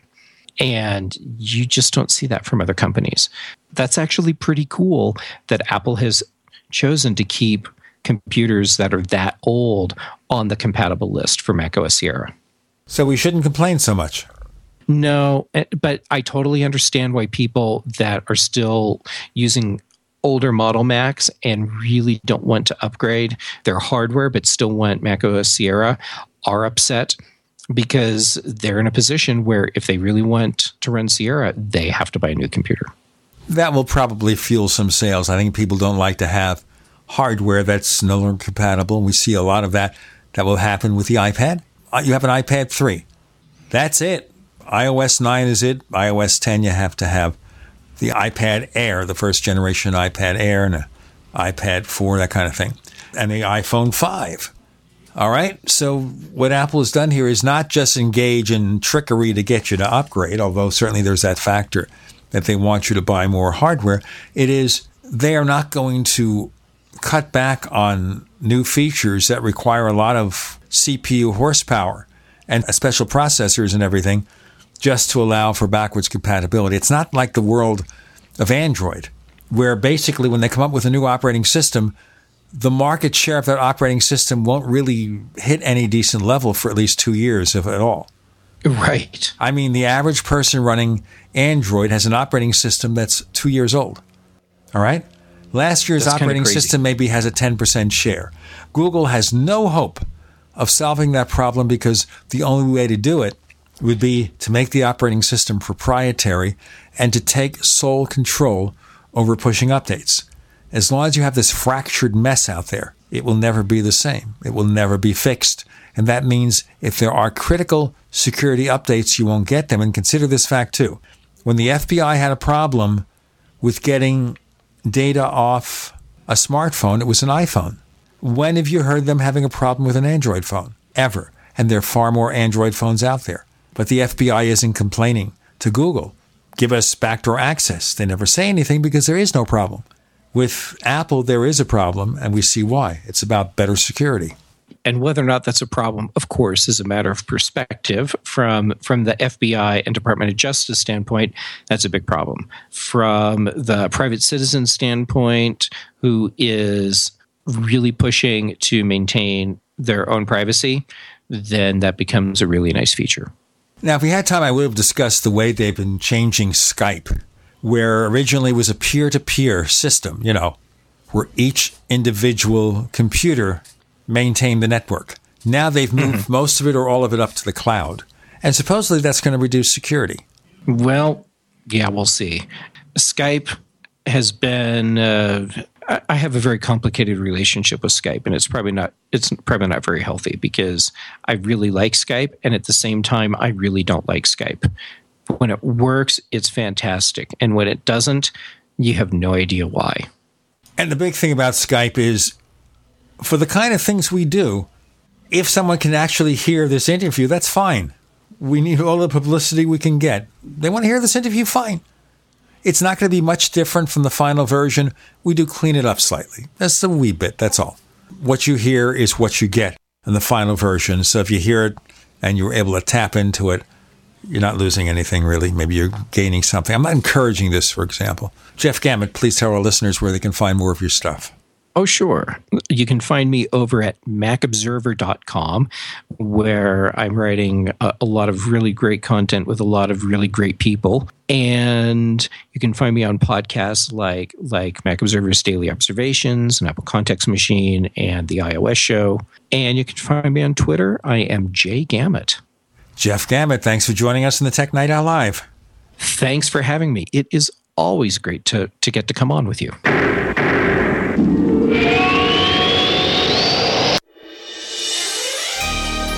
Thank you for listening to GCN. Be sure to visit GCNlive.com today. Would you like to receive $250 to $1,000 cash per day? Go to richmoneyrich.com. No website, no selling, no explaining. Just take these simple 2 steps and go to richmoneyrich.com. You can be generating cash in the next 24 hours simply using this system. Good news is, it runs on 100% autopilot, and you don't need any experience to get started. It's easy. Get your share of riches and go to richmoneyrich.com. That's richmoneyrich.com. Go now. Brought to you by the Conservative Investor. Current returns not indicative of future results. This is Dan Pilla. Do you owe the IRS money you can't pay? Are tax debts crippling you? I've defended people from the IRS for over 30 years. I've helped thousands, and I can help you too. I wrote the book on IRS settlement, and I'm telling you, there's no such thing as a hopeless case. Call 800-34-NO-TAX to finally get free of IRS debt. With the IRS's new programs, there's never been a better time to solve your problem. Call 800-34-NO-TAX. That's 800-34-NO-TAX, or my website, danpilla.com. Are you worried about your mom or dad living alone in their house? Hi, I'm Joan London. Listen, I know how difficult it is to find senior care for someone you love. That's why I recommend a free service called A Place for Mom. They are the nation's largest senior living referral service. Call A Place for Mom today. To receive free information on senior living communities in your area, call A Place for Mom at 1-800-704-6182. A Place for Mom offers free one-on-one advice from local advisors and a personalized list of senior living communities you can visit. If you have questions about senior care for your mom or dad, there's a place for answers, A Place for Mom. Call A Place for Mom in the next 10 minutes to get your free ebook on financing senior care, as well as free information on senior living communities in your area. Call 1-800-704-6182. That's 1-800-704-6182. Hello, I'm Mike Lindell, the inventor of MyPillow, and like all of you out there, I had problems sleeping. Pillows would go flat, I would flip-flop all night long, I would wake up with a sore neck, maybe a headache, or feel like I needed a nap even though I slept 8 hours. When I invented MyPillow, I wanted it to where you can move the patented fill to give you the exact support you need as an individual, regardless of sleep position. MyPillow will get you into that deep REM sleep faster, and you will stay there longer. It's not about how much time we spend in bed, it's about how much of that quality sleep we get. I do all of my own manufacturing right here in the United States. I have a 10-year warranty. You can wash and dry my pillow, and I give you a 60-day money-back guarantee, so you have nothing to lose. And here's my best offer ever. You can buy one of my pillows and get one absolutely free. Go to MyPillow.com or call 800-870-0305 and use promo code GCN. That's MyPillow.com or 800-870-0305 with promo code GCN. Paid non-attorney spokesperson. Injury Help Desk is responsible for this advertisement. Principal office, Las Vegas, Nevada. This ad is not legal advice, and the choice of a lawyer should not be based solely upon advertisements. Services may not be available in all states. Attention prescription antibiotic drug users. Have you or a loved one suffered an aortic dissection, aortic aneurysm, or abdominal aortic aneurysm after taking the prescription antibiotic drugs Levaquin or Avelox? These popular antibiotic drugs have been prescribed more than 80 million times since 2004, and medical studies show an increased risk of the following injuries: aortic dissection, aortic aneurysm, and abdominal aortic aneurysm. If you or a loved one used the prescription antibiotic drugs Levaquin or Avelox and suffered from aortic dissection, aortic aneurysm, or abdominal aortic aneurysm, you may be entitled to substantial financial compensation. Act now. Time is limited to file a claim. You may be entitled to substantial financial compensation. For a free consultation and free information, call Injury Help Desk at 800-823-3851. 800-823-3851. 800-823-3851. What's going to happen next? You never know when you're listening to the Tech Night Owl live with Gene Steinberg.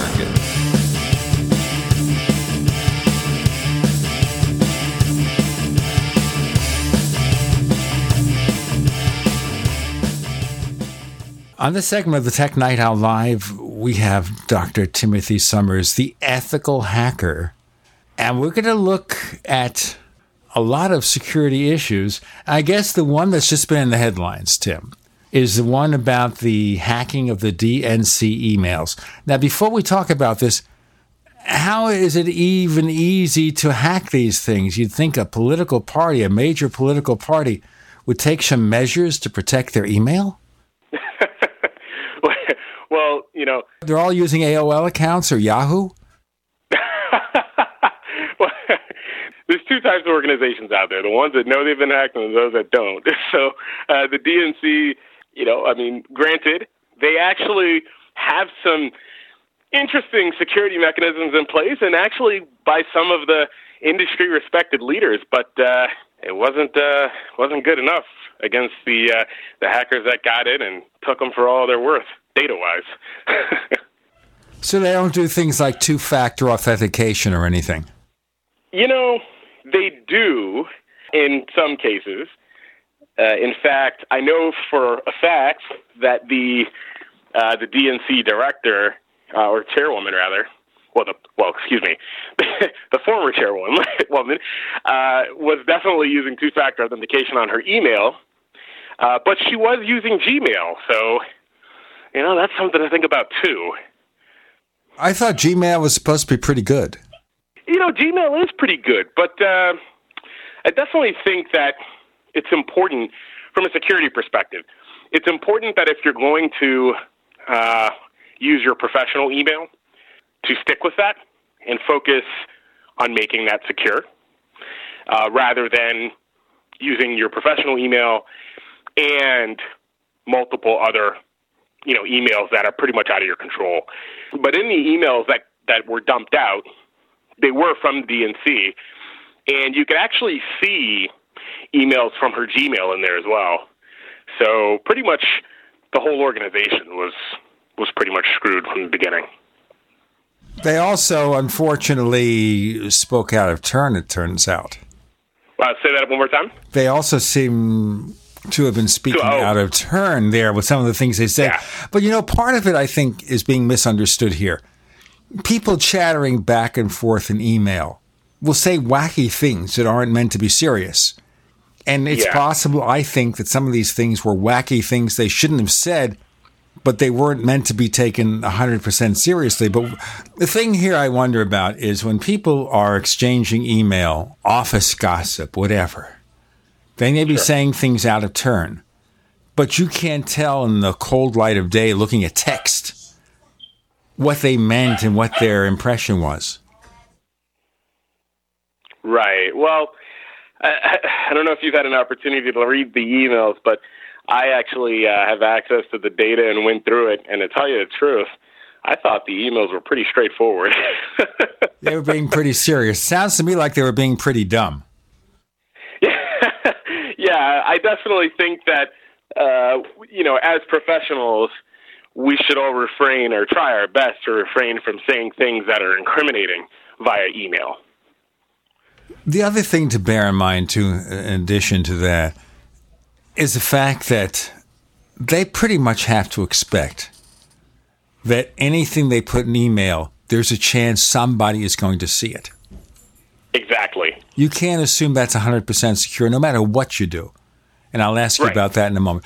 Whatever you do, somebody will possibly see it, especially anything related to government, like a political party. I assume, therefore, that unless this was just targeted towards a DNC, that the Republican National Committee was also hacked at one point or another.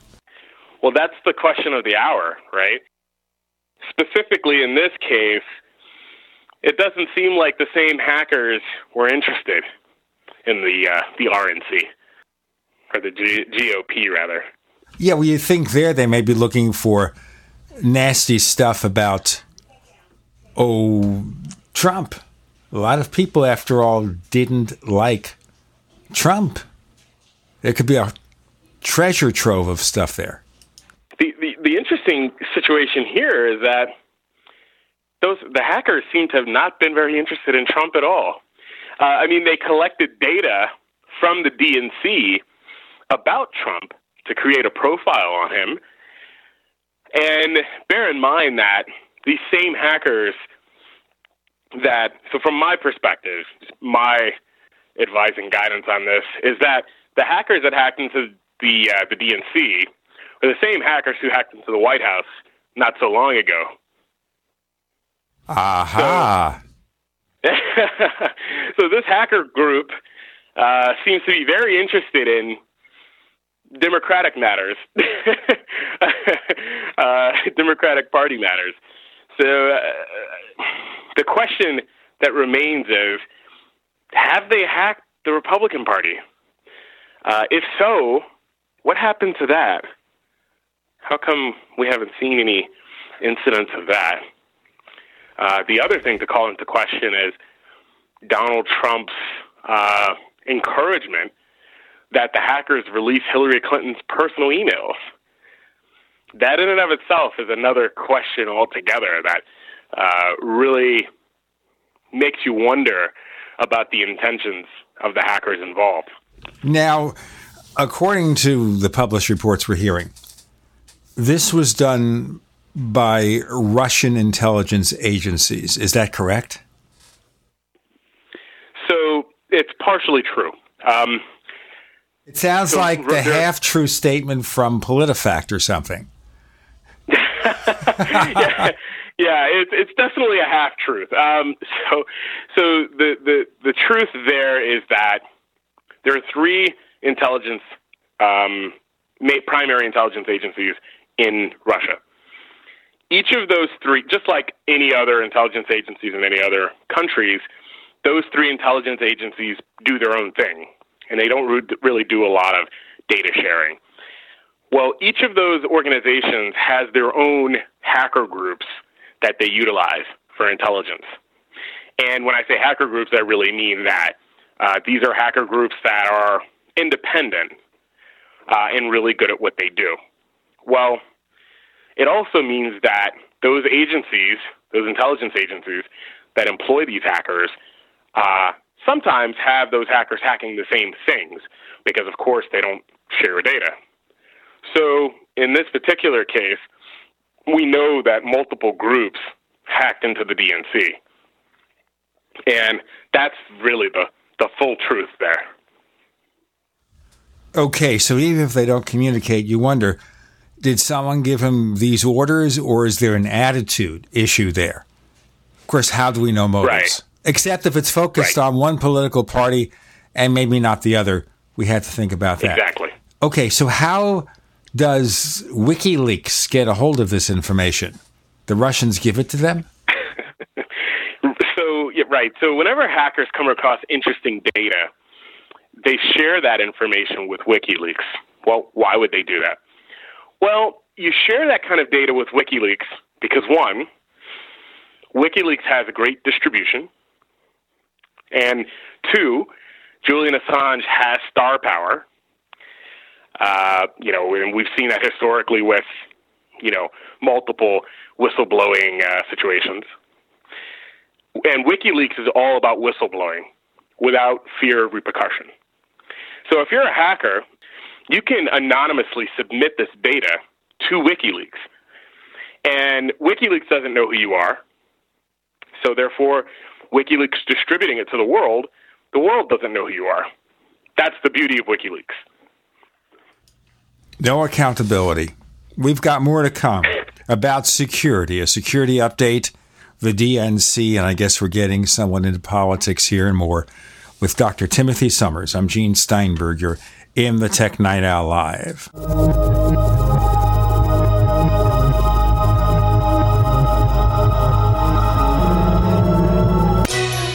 Thank you for listening to GCN. Visit GCNlive.com today. Attack of the Rockoids has been well received by critics and readers alike. It's a thrill-a-minute story you'll never forget. A former U.S. military intelligence officer is haunted by intense dreams about a beautiful woman pleading for his help after a terrible battle in outer space. But the dreams turn out to be true and thrust him into a telepathic love affair with a woman whose faraway planet is intent on destroying the Earth. And now the gripping tale continues in The Coming of the Protectors. It's the second book of the Rockoids trilogy, a galaxy-spanning adventure that pits our hapless heroes against powerful, fanatical enemies that threaten the lives of freedom-loving beings everywhere. Attack of the Rockoids and The Coming of the Protectors. Classic science fiction at its best, available now. For more details, visit rockoids.com. That's ROCKOIDS.com. So you've got to take a state construction license exam or certification. Can't decide on what books or what chapters to study? Discover right now how you can eliminate unnecessary books and wasted study time. At contractorexam.com, our study materials zero in on state-required test topics in an effective, multiple-choice format. So whether you're a plumber, electrician, general contractor, or other construction-related trade, contractorexam.com will help get you prepared. Visit us at www.contractorexam.com today. There is an affordable alternative to the high cost of healthcare that offers freedom from insurance while providing compliance with the Obamacare individual mandate. Imagine having access to quality, affordable healthcare that allows you the freedom to choose your doctor and hospital. Members can share up to 100% of necessary medical expenses, including some alternative treatments. Find out how you and your family can contain healthcare costs without giving up your freedom. Go to libertyoncall.org. That's libertyoncall.org. Hunters, anglers, campers, and survivalists. Get back to nature. Expand your horizons with the highest quality, most versatile, unique slingshots and sling bows on the market at slingbow.com. Slingbow products are compact and models start from just $17.98. They're perfect for your bug-out bag or storing in your vehicle. Give yourself and your loved ones the excitement and tradition of Slingbow, a new frontier in archery and truly modern twist on this primitive survival tool. Feel the thrill only at slingbow.com.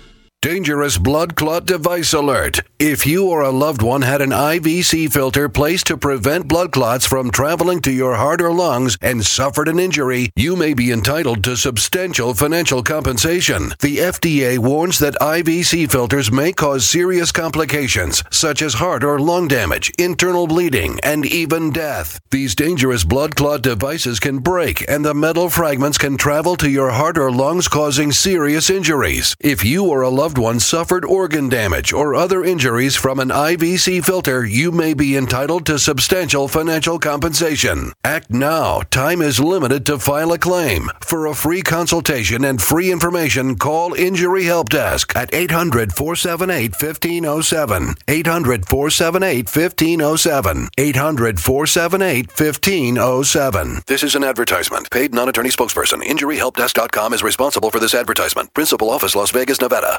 Attention backpackers on a budget. Why spend $80 to $300 to pump clean survival water? Introducing the Viba Water Pump Kit from Viba Outdoor Products. Super easy to use and super lightweight at only 6.5 ounces, the Viba Water Pump Kit provides high flow rate at 1 ounce per stroke, can be one-hand pumped, and is dependable and affordable at only $24.99. Filter not included. Get your Viba Water Pump Kit at VIBA-ODP.com from Viba Outdoor Products. You never know what's going to happen next while listening to the Tech Night Owl, live with Gene Steinberg.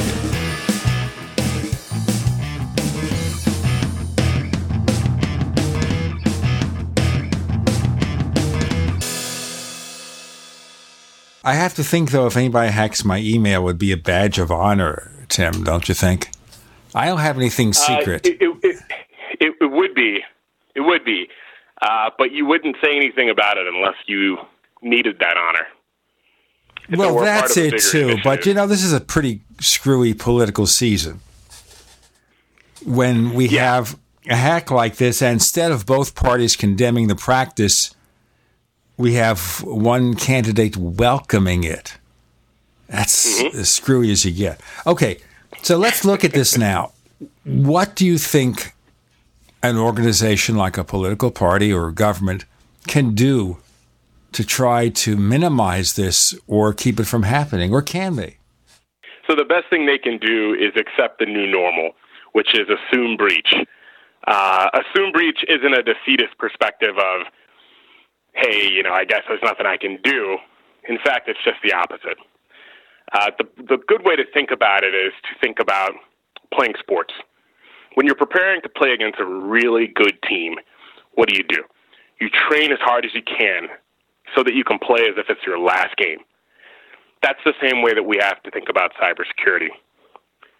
We have to be prepared with the intention that the next breach could be the one that ends us. That's how you defeat this kind of hacking and cyber intelligence, if you will. Well, so we all have to accept this as something that's going to happen. We shouldn't talk out of turn. Well, Gene, really quickly, just to interject here, right? It's not necessarily that we shouldn't. The situation with the DNC sticks out so much because they were not just talking out of turn, but they were secretly adversarial with one of their own candidates, which is really not what the party, being a part of a party, stands for. No, they should have shut their mouths. I agree with you. This was very stupid behavior. Even if they felt that was the case, if they believe this, and we know in any political party you have different factions and different points of view. They should have kept it to themselves or talk quietly among themselves, not been so naive as to do it in email. I have to assume, like I said, the Republican Party is doing the same thing. You had, 16 or 17 candidates there, and you have to think there was a lot of back and forth discussion. Well, did you see that? So in the emails, in that data, there's actual documentation of the DNC executive staff proposing ways that were in the favor of Clinton over Sanders. Sure. And a lot of Democrats felt very betrayed by that, particularly the folks who supported Bernie Sanders. As they should. That was very stupid behavior on their part. They've got to think about their responsibilities, and their responsibility is not to favor one candidate. But as I said, we have no idea. We have no point of comparison as to what the Republicans were doing. Exactly. We do not. We don't know if they had dumb Trump people communicating back and forth with the RNC. We don't know. And because we don't know,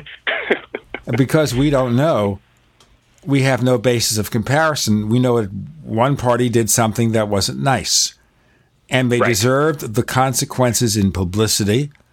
And they got caught. And they got caught, sure. and that's the first thing here. And they probably learned a big lesson here that in the future, someone's going to hack you. Don't get caught. Right. This is the way it works with email. There's nothing they can do. If somebody wants to hack you, and they've got the resources of a major government intelligence agency behind them, they're going to hack you. You will be hacked. Right. It's going to happen. So we haven't learned about anything secret from the U.S. government, though? Well, it depends on what you mean by that. Sure. Well, there has been some, before we even get into the U.S. government, one thing about this hack that has not been discussed, and I actually think it's one of the more important things, is that in this breach, in that data, there is actually spreadsheets of personal information about political candidates in this country. For example, I won't mention names, but in this data, publicly available, are not only names, social security numbers, dates of birth, and in some cases, passport numbers for political candidates, for people who have either run for office or have been in office, and their family members. That's been absorbed into the DNC chairwoman's exit of her position. But that's actually a really big deal. Well, obviously the media is not going to publish anything like that, but I bet a lot of people there must be busy putting blocks on their credits, ratings, and everything else. That's if they were notified. If they were notified, I sure hope they were. Exactly. And so the media may not be talking about it, but in actuality, it would actually be better if the media did talk about it, because then it would be a public thing where there would be a lot of interest in getting WikiLeaks to take the data down. Whereas right now, people who don't go on WikiLeaks don't know that this data is publicly available. So, the other thing I have to ask, though, here is there's also the reverse, which is the National Enquirer will publish all that information. Say, from WikiLeaks, here's Hillary Clinton's Social Security number. Right. You see, it works in both ways. The responsible media will avoid that information, but the less responsible media or the sensationalist media will publish it. Well, the other thing that if the media did talk about it, Gene, it would give the actual people an opportunity to perhaps file a lawsuit against WikiLeaks. They could actually file, injunctions against some of the internet service providers in questioning whether or not WikiLeaks should be accessible, or whether or not their data should be accessible. I mean, these are all different types of questions that wouldn't come out in a court of public opinion unless it were brought out. And so the situation that we have right now is that people who are not hackers and not people like myself, right, who actually explore the data, the general public doesn't really know what WikiLeaks is. And so they're not going to go on there and look and see what exists in that data, because there could be, if you're a DNC supporter, some of your data could be out there. And you're not let's just say if you're not a political candidate or political figure, who's going to call you and tell you that your data has been lost? Because they're not required to tell you that. So exciting, isn't it? But you see, the thing that bothers me here is that it's giving the hacking community power in the elections. They've already shown it. I mean, it's become a major story in the past week. And whether it hurts or helps Trump or Clinton, I wouldn't presume to guess. Yes, this is absolutely right. The truth of the matter is, this is the first election where we're actually seeing blatantly hackers sway the election and sway the votes. It takes it back to all the movies you saw about hackers, where they do things, they engage in data breaches that impact society. And we think of that, it's just fiction. Mr. Robot is just fiction. Right. But now we're seeing that, Mr. Robot is based on probably, correct me if I'm wrong, probably an understanding of how the hacker community really works. Am I correct there? I don't mean we have a lead hacker who is bipolar and sees his dead father talking to him, who happens to be played by Christian Slater. Right. Of course. But we'll talk about that in a few minutes. I just want to remind our listeners that we have Tech Night Owl Plus at plus.technightowl.com, plus.technightowl.com. What's it all about? It's about getting a commercial-free version of the show. Better quality audio, all for a low monthly, annual, 5-year, or even lifetime subscription. Check it all out. Plus.technightowl.com. More with Dr. Timothy Summers on the next segment of the Tech Night Owl Live.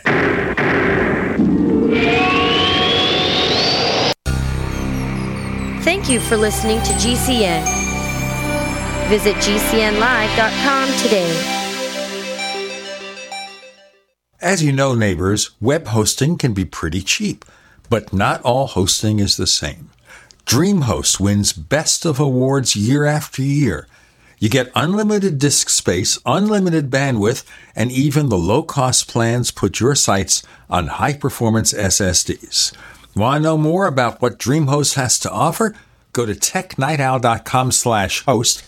Once again, that's technightowl.com/host. First came Attack of the Rockoids, and it was a critically acclaimed success. And now there's The Coming of the Protectors. A former military intelligence man is contacted by a space woman in a dream that turns out to be a nightmare because evil forces on our distant planet are planning to conquer the Earth. This is gripping science fiction of the classic kind.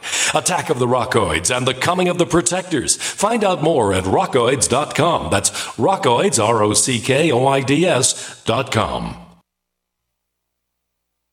We use mobile devices right against our bodies every day, but growing scientific evidence has emerged showing serious health risks associated with exposure to EMF radiation emitted from these devices. The solution is Defender Shield, the most effective mobile radiation shielding ever developed. Defender Shield blocks virtually 100% of EMF radiation from cell phones, tablets, and laptops, and starts at just $64.99. Buy now at DefenderShield.com. For 10% off, use promo code GCN. DefenderShield.com, the worldwide leader in mobile radiation shielding.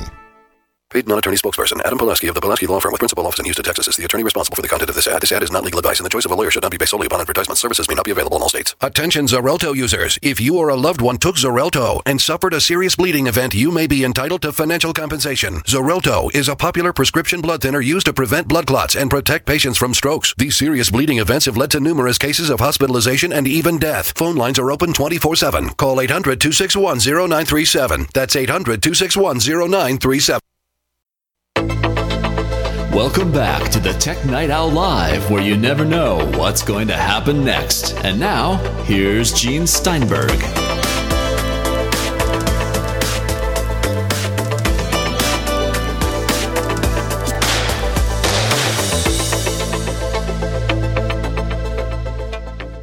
So on the Tech Night Owl Live, we were talking here as we passed the hackers who unlocked all those emails from the DNC and the potential for that, how hackers can possibly influence elections And then we get to that TV show in its second season now, Mr. Robot.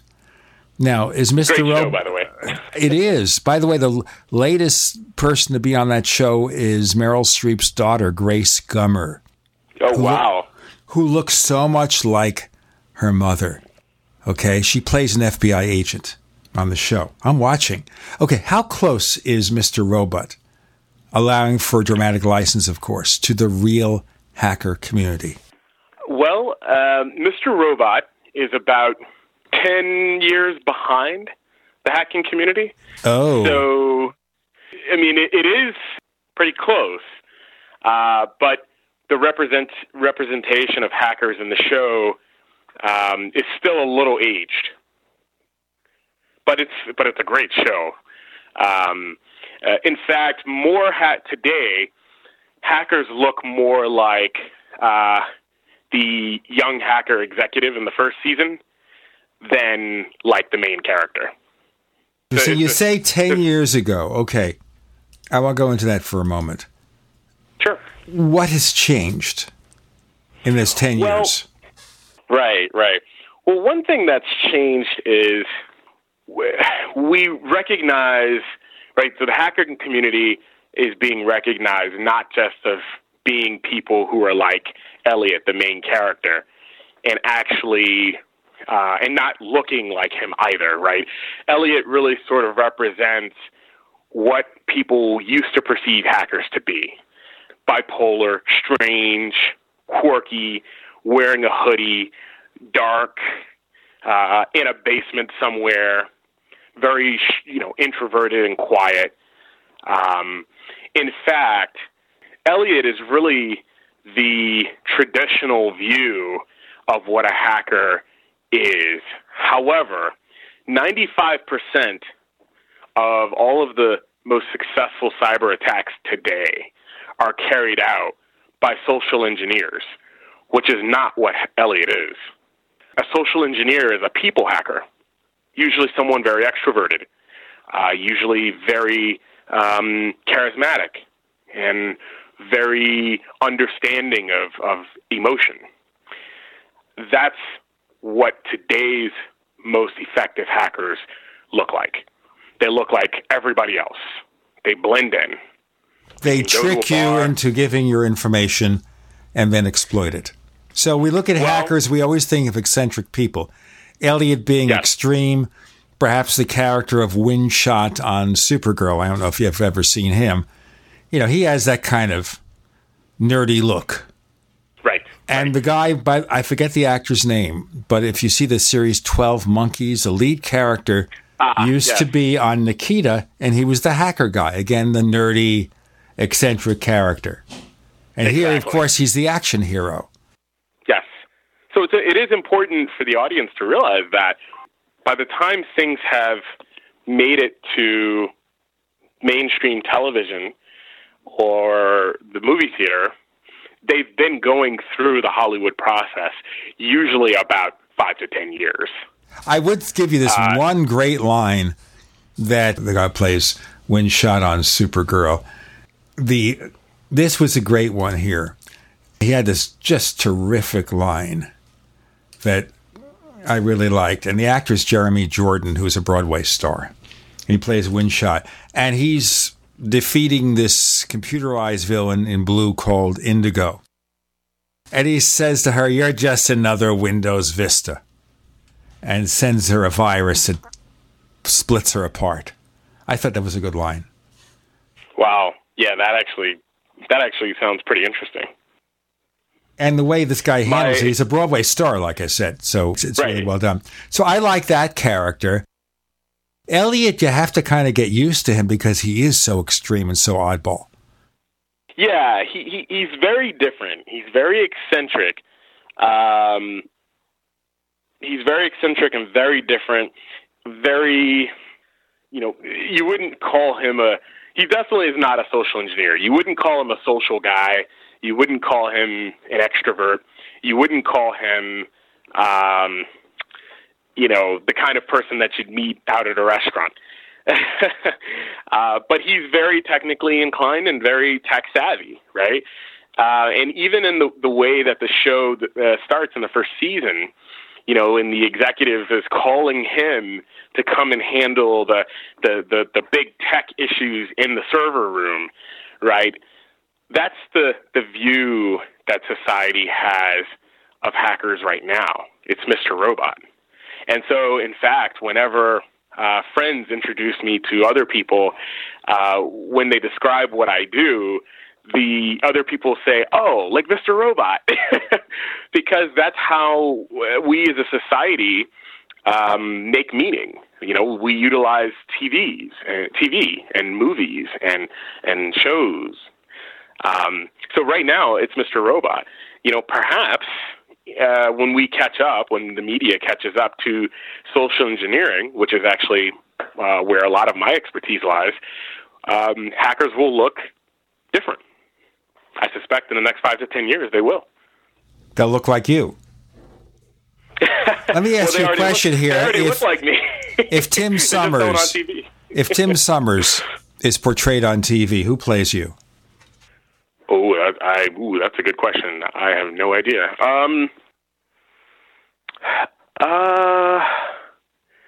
Actually, not that this is, I actually think that in the movie Black Hat, they made the appropriate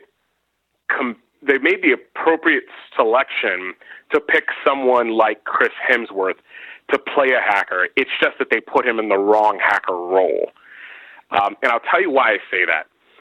Hackers today, myself, my colleagues, we definitely are very focused on things like health and fitness. A lot of hackers do CrossFit. A lot of people are mindful of they're not doing drugs and being stoned all the time, and even if you look at Elliot, they portray Elliot that way, right? He's the damaged character, and he's reliant on medications, and then even if you look at Chris Hemsworth's character in Black Hat, they actually tried to portray him in a similar light to the way Mr. Robot portrays Elliot. But the problem is, with an actor like Chris Hemsworth, it's really hard to make him look like Elliot. They would have done a better job if Heath Ledger was still alive, right? He would have been able to do that. I'll tell you one thing about Chris Hemsworth, though. The guy, I understand, is very, very funny. By the way, I'm looking at your picture here, and I'll tell you who will play you on TV. Mehcad Brooks, the guy who plays James Olsen on Supergirl. Okay. Well, there you go. You know what he looks like, right? I don't. Okay. I don't know if you meet him in height. He's about 6'4". He's a big, muscular kind of guy. Yeah. No, I don't. Yeah, I know. I don't meet him in height. Okay. But I mean, just looking at you, I just thought that look. He'd be ideal. Yeah. Okay. Okay. Well, you should be complimented. There you go. You're being complimented there. Because obviously, Hollywood's going to be a bigger, more muscular version of you. Unless you work out, and we don't know this, of course, talking to you on the phone. I work out. I work out quite a bit. I might not have the height, but I got the size. You see, the size doesn't matter. No, wait a minute. That's another. No, wait a minute. Don't assume it means that, because we're already in trouble. This is the troublesome Tech Night Owl Live. We're going to get into more trouble because in the next segment, I'm going to ask Tim about how hackers might be able to influence the election by doing tricky stuff with the voting machines. Ooh, boy. Tim Summers and Gene Steinberg on the Tech Night Owl Live. As you know, neighbors, web hosting can be pretty cheap, but not all hosting is the same. DreamHost wins Best of Awards year after year. You get unlimited disk space, unlimited bandwidth, and even the low-cost plans put your sites on high-performance SSDs. Want to know more about what DreamHost has to offer? Go to technightowl.com/host. Once again, that's technightowl.com/host. First came Attack of the Rockoids, and it was a critically acclaimed success. And now there's The Coming of the Protectors. A former military intelligence man is contacted by a space woman in a dream that turns out to be a nightmare because evil forces on her distant planet are planning to conquer the Earth. This is gripping science fiction of the classic kind. Attack of the Rockoids and The Coming of the Protectors. Find out more at rockoids.com. That's Rockoids, ROCKOIDS.com. If you're considering going back to school, ask yourself the following questions. Do you need the flexibility to take classes on your schedule? Do you have college credits you need transferred? Do you want to earn a quality degree from a world-renowned university? If you answered yes to any of these questions, Arizona State University is the perfect school for you. Arizona State University offers over 100 highly ranked degree programs 100% online. You'll earn the same degree as you would on campus, from wherever you are, on your schedule. Plus, ASU Online accepts most transfer credits. For information, call 1-800-933-1430. Learn for yourself why the Wall Street Journal ranks ASU 5th in the nation for producing the best qualified graduates, and why 90% of ASU grads are recruited within 90 days of graduation. Learn to grow, learn to succeed, and learn to thrive at Arizona State University. To learn more about ASU Online degrees, call 1-800-933-1430. That's 1-800-933-1430. Attention backpackers on a budget. Why spend $80 to $300 to pump clean survival water? Introducing the VIBA Water Pump Kit from VIBA Outdoor Products. Super easy to use and super lightweight at only 6.5 ounces, the VIBA Water Pump Kit provides high flow rate at 1 ounce per stroke, can be one-hand pumped, and is dependable and affordable at only $24.99, filter not included. Get your VIBA Water Pump Kit at VIBA-ODP.com from VIBA Outdoor Products. Is negative content or comments on the web affecting your personal or professional reputation? Unfavorable comments, embarrassing pictures, videos, legal documents, and negative articles can ruin your personal life, your career, or your business. It happens a lot, and it's just not fair. But what can you do? ReputationDefender.com can help protect your good name. Get a free consultation now. Call 800-831-0771. That's 800-831-0771. Call right now for a free expert reputation analysis. It's easy to squash the unfair attacks with our patented system, and the analysis is absolutely free. Make the best things about you jump out in searches. Protect your personal and professional reputation, your business, and your income. Get your free reputation analysis from ReputationDefender.com right now. Call 800-831-0771. 800-831-0771. That's 800-831-0771. Or visit ReputationDefender.com today.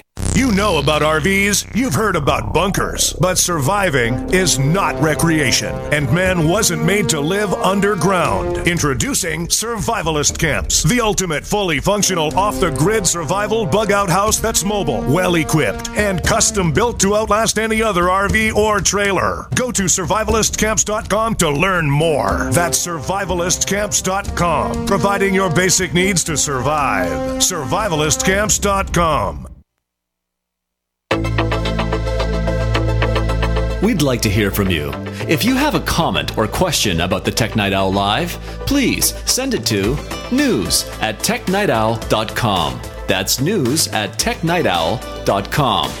If you'd like to discuss today's show with fellow night owls, visit our community forums at forum.technightowl.com. That's forum.technightowl.com. Okay, so we know the hackers can do different things by grabbing data and revealing the secrets that people don't want to reveal, like being completely moronic about criticizing another candidate. In email, with some awareness, someone had to have awareness that this stuff could be hacked. All right. But Gene, that's the best way to sway an election, is with the things that people don't want you to know.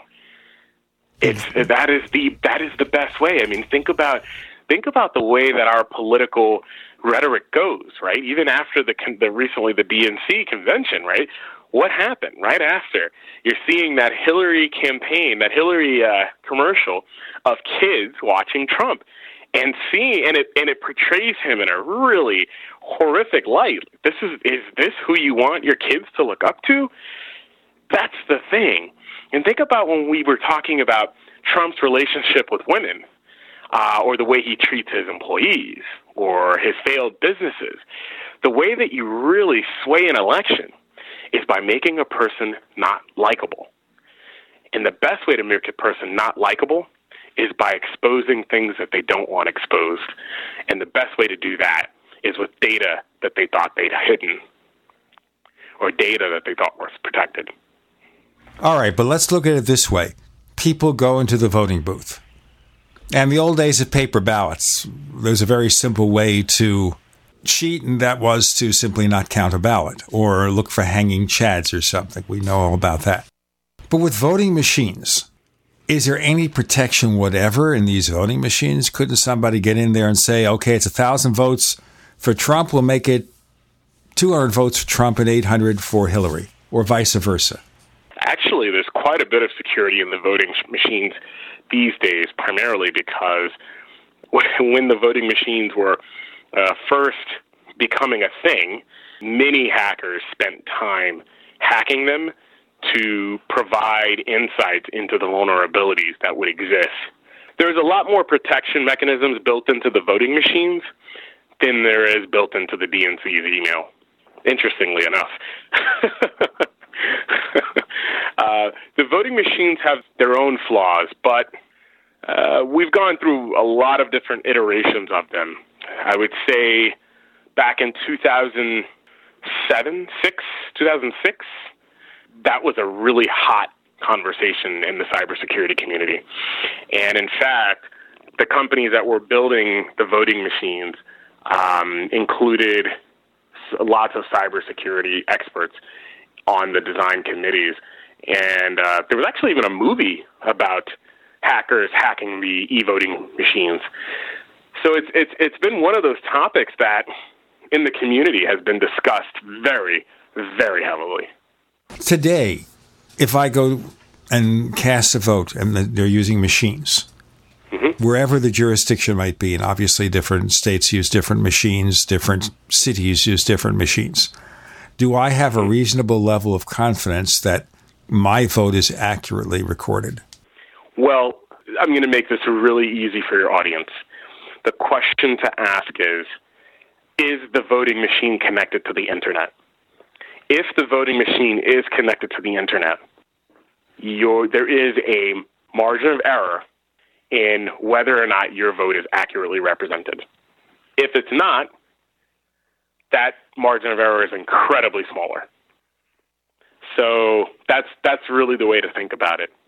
Okay, so the big question, therefore, is, Tim, the voting machines in use in this country, are they using an internet connection to coordinate information, or are they kept separate? Or does that depend? That depends. That depends on jurisdiction. That depends on government resources. It depends on a lot of things. The type of voting machines that they're using. So the answer to that is it depends. It also depends on the type of network architecture.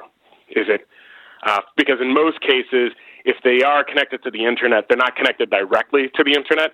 They're a part of a virtual private network. But all of these things, the bottom line is, if it's connected to the internet, regardless of being connected through proxies or through other machines or other networks, it's still incredibly more vulnerable than if it were not connected to the internet. Is it common to use an internet connection to do this? I assume the point being that they want to coordinate all the data and get it faster. Yeah. But that obviously has its downsides, even if you're using a VPN. Exactly. So it's not uncommon for an e-voting machine to be connected via other networks. So to say whether it's common or not is really still it depends. A lot of the machines are, but at this point, the security is held up. As far as we know, we haven't had any situations where a hacker has managed to manipulate the votes. In fact, from a hacker perspective, it's more remember the hacker philosophy, Gene, is not to try to go through the heavily fortified front door, but to go through the side door that no one's paying attention to. The voting machines are the heavily fortified front door. It's the obvious place to go. That's why in this DNC situation we saw them going through their email, because they decided to take the more human route. The more human perspective is, you know what? People are going to badmouth others in email. They're going to badmouth others after they've had a little bit too much to drink. They're going to badmouth others when they're at banquets. And in some of the cases with those emails, for example, you know, some people were saying, hey, I'm at a banquet right now, sitting here having drinks with so-and-so. I'll have to check in on this later. But they're responding to these emails even throughout the different types of social situations and environments they're in. So the point being here is this is low-hanging fruit. This is the easiest way to get nasty information that may influence voters. But what about e-voting systems where you can actually just vote online?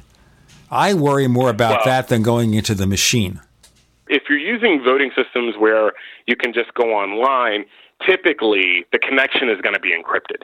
You're talking an SSL connection with a relatively high level of encryption, which you can attack, of course. There's timing attacks.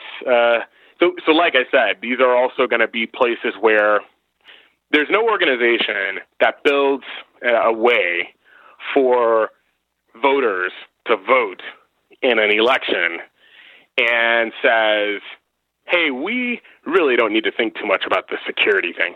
In fact, most organizations and local government and, you know, and larger government that do these kinds of systems typically understand that a big portion of their budget needs to go into protecting that system. Now, it's not to say that those systems are not hackable, because they are. In fact, like I said, if they're connected to the internet, they're hackable. I've got to do our break here. Let's talk about the implications of that. Dr. Timothy Summers, ethical hacker. More to come on the Tech Night Owl Live.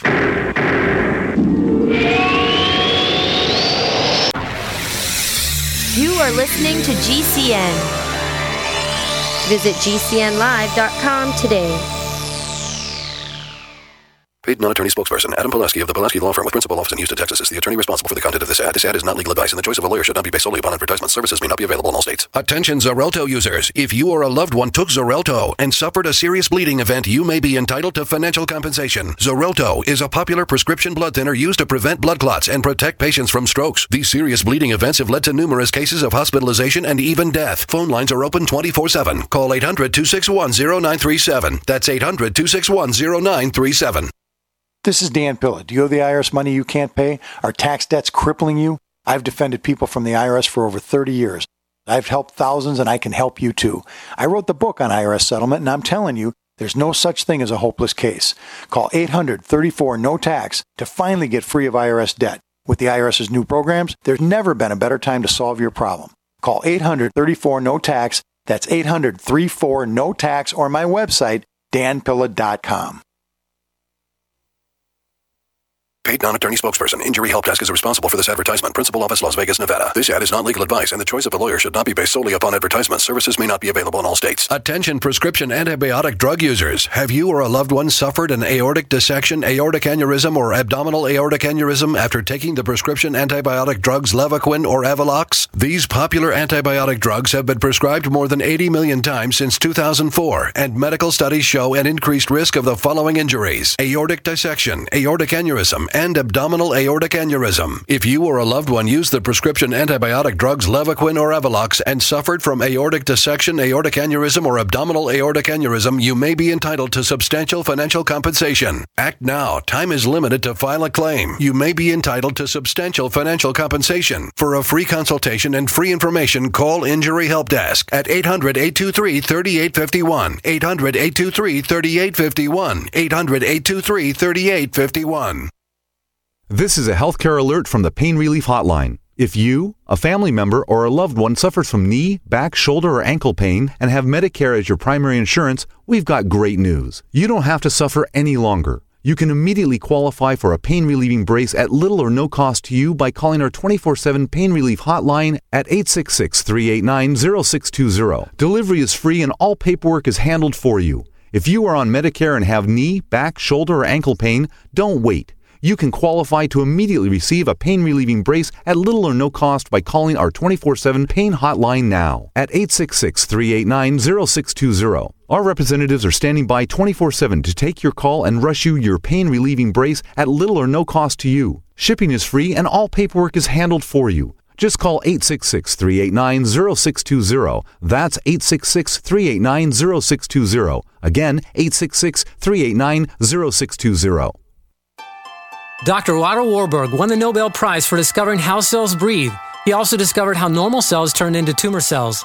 He discovered the one prime cause of cancer was cellular oxygen deficiency. Dr. Joanna Budwig built upon the work of Dr. Warburg and discovered how to feed the cells to overcome this oxygen deficiency. She found that it was the sulfur in the cottage cheese that would mix with fresh pressed flax oil, that the flax oil would become emulsified and more readily absorbed. Flax oil delivered in this manner was able to restore oxygen transfer to all cells of the body. Now there's a new method of pressing seed oils that produces the highest quality, zero oxidation, undamaged seed oils. The results on these seed oils alone are amazing. Now add our Life Force Enhanced One World Whey Protein Powder that is much higher in the sulfur amino acids than cottage cheese is, and you have a winning combination to confer health and energy like never before. Call 888-988-3325 or visit sacredseedoils.com. That's sacredseedoils.com.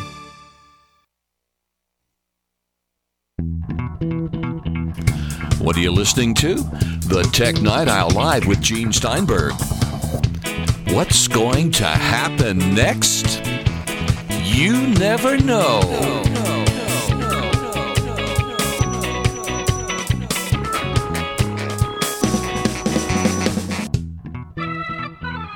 Okay, so we go into the situation here knowing that when you have an online e-voting system, it's vulnerable to hacking. So why do it? In the old days with politicians, they would just stuff the ballot boxes. Yeah, so what we have here is a situation where convenience and accessibility is what drives human interest and usage of technology. And if you can make it easier and more convenient for me to vote, you'll get more voters. And that's the way that the organizers of such systems think about it. How do we make it easier for people to vote? Because if you think about it, whenever we're talking about voting or elections, the question is, can we get more people to vote? And can we get more people to vote our way? So what you do is, the idea that they came up with is, well, let's make it easy to vote. Let's make it super easy. People can just do it from their smartphone or right from their home. And that's how and why voting online makes sense. But we still have that potential downside. Exactly. Is it safe? That's relative. Have we covered all or most of it here? Are those the key ways that hackers can influence an election? What else?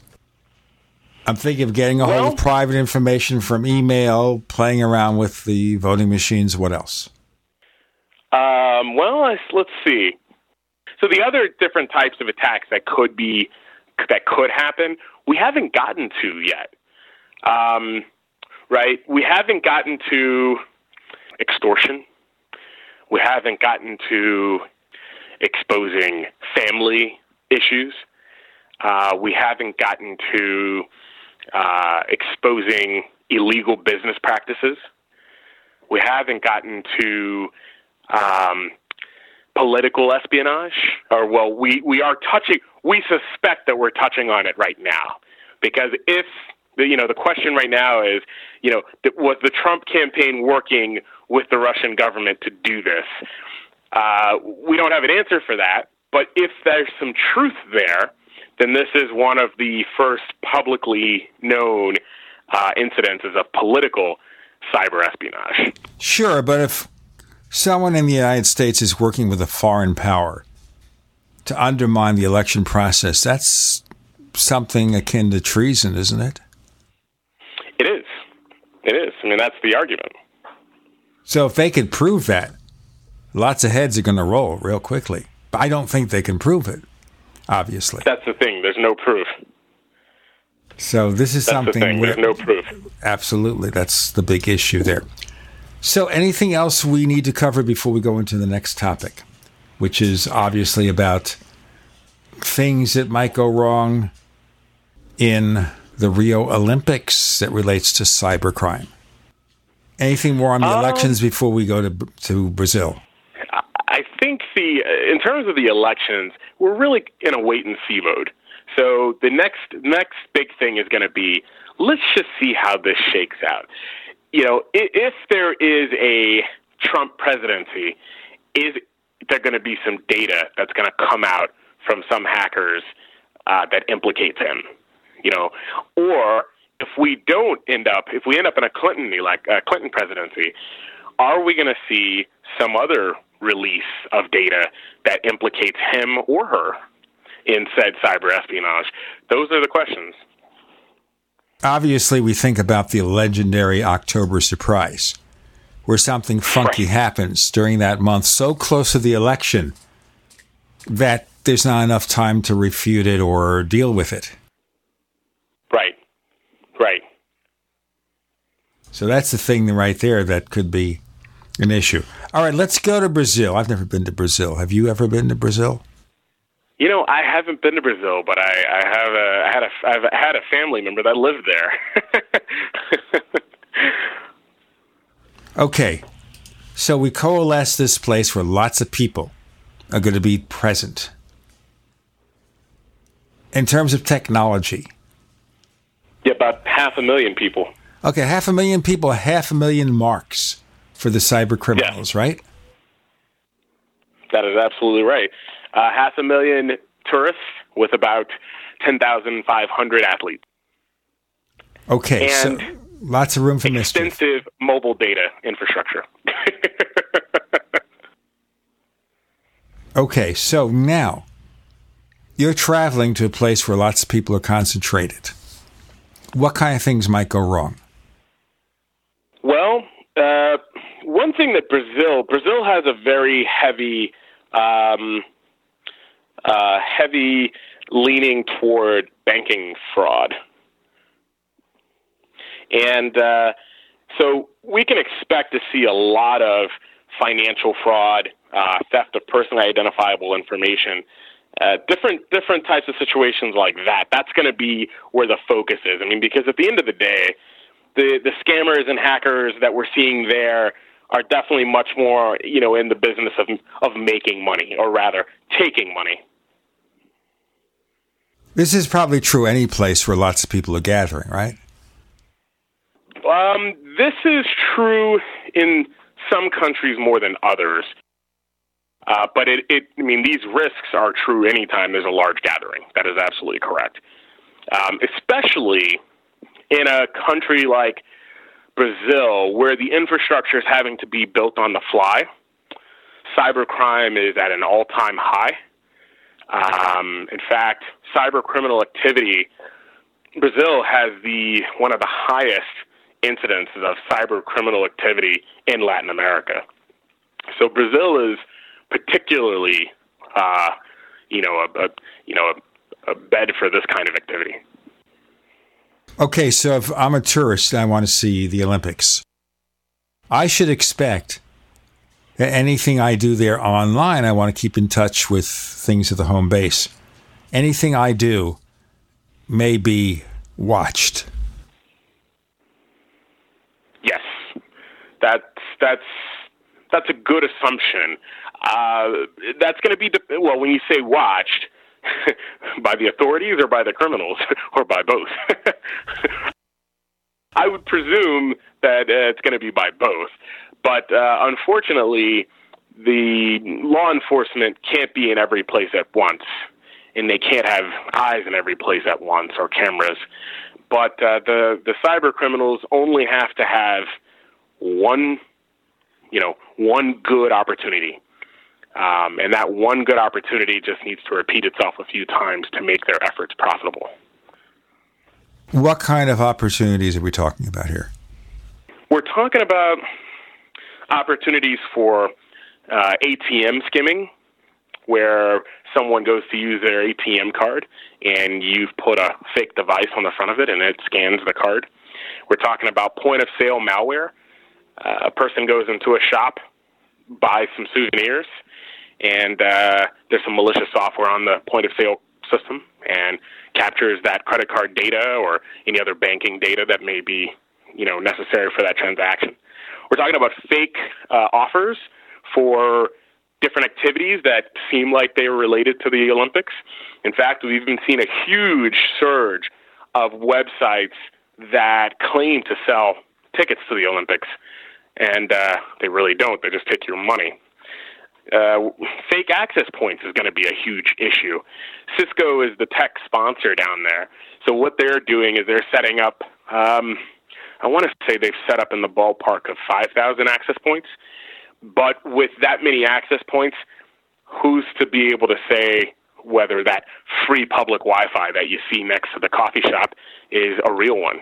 You see, that's a real advantage for cyber criminals, I would think, because you have lots of people coming to a country or a city where they're not familiar with the local services, they're not familiar with the local banks, and the things that might even set off alarms for the local populace they wouldn't see. We've got more to come. One more segment with Dr. Timothy Summers.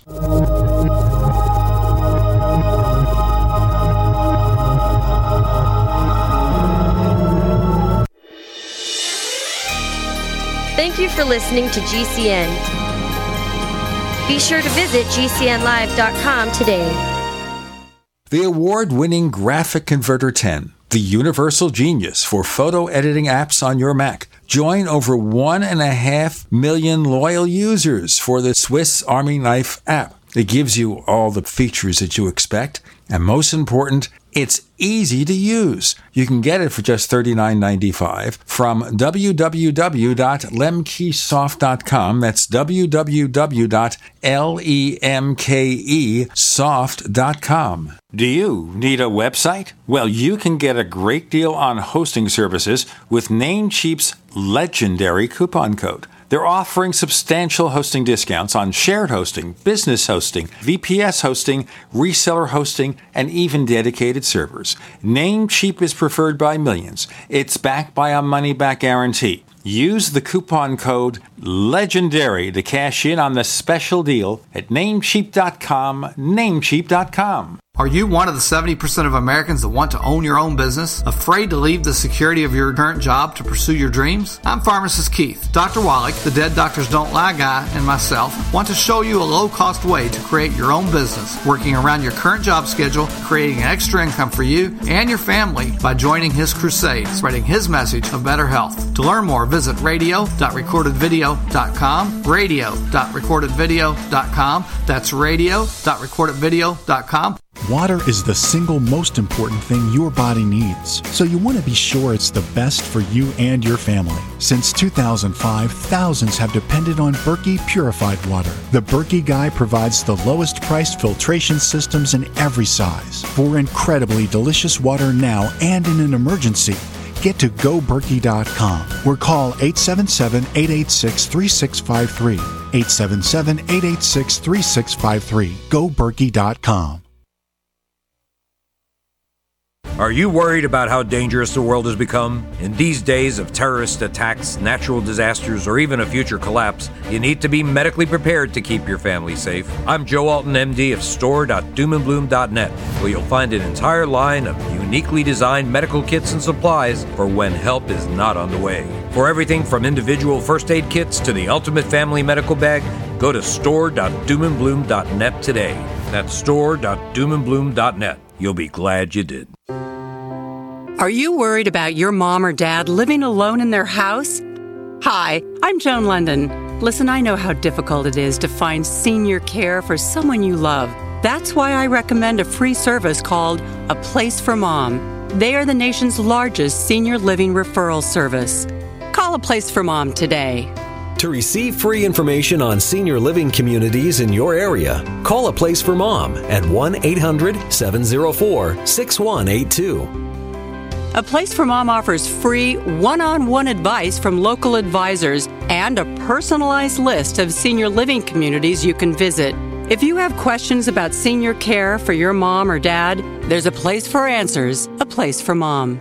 Call A Place for Mom in the next 10 minutes to get your free ebook on financing senior care as well as free information on senior living communities in your area. Call 1-800-704-6182. That's 1-800-704-6182. Attention backpackers on a budget. Why spend $80 to $300 to pump clean survival water? Introducing the Viba Water Pump Kit from Viba Outdoor Products. Super easy to use and super lightweight at only 6.5 ounces, the Viba Water Pump Kit provides high flow rate at 1 ounce per stroke, can be one-hand pumped, and is dependable and affordable at only $24.99. Filter not included. Get your Viba Water Pump Kit at viba-odp.com from Viba Outdoor Products.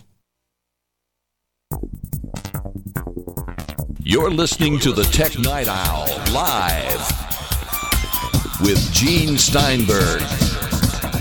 You never know what's going to happen next.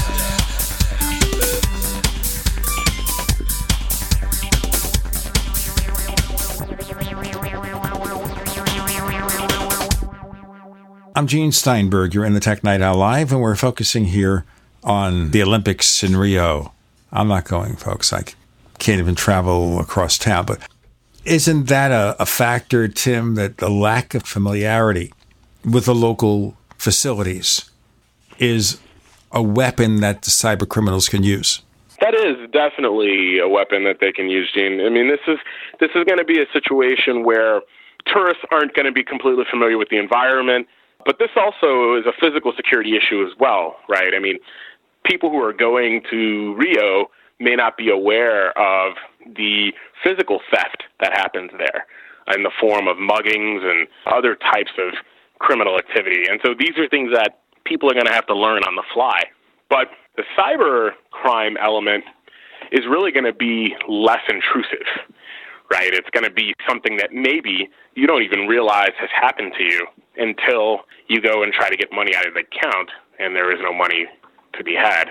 Those are the kinds of situations that are going to be incredibly traumatic for people who are going to the Olympics. Okay, so I try to get money out of my ATM, and I'm using this. It may be a place that looks like a bank or some kind of shop that has an ATM machine, and my money is stolen. Now, yes.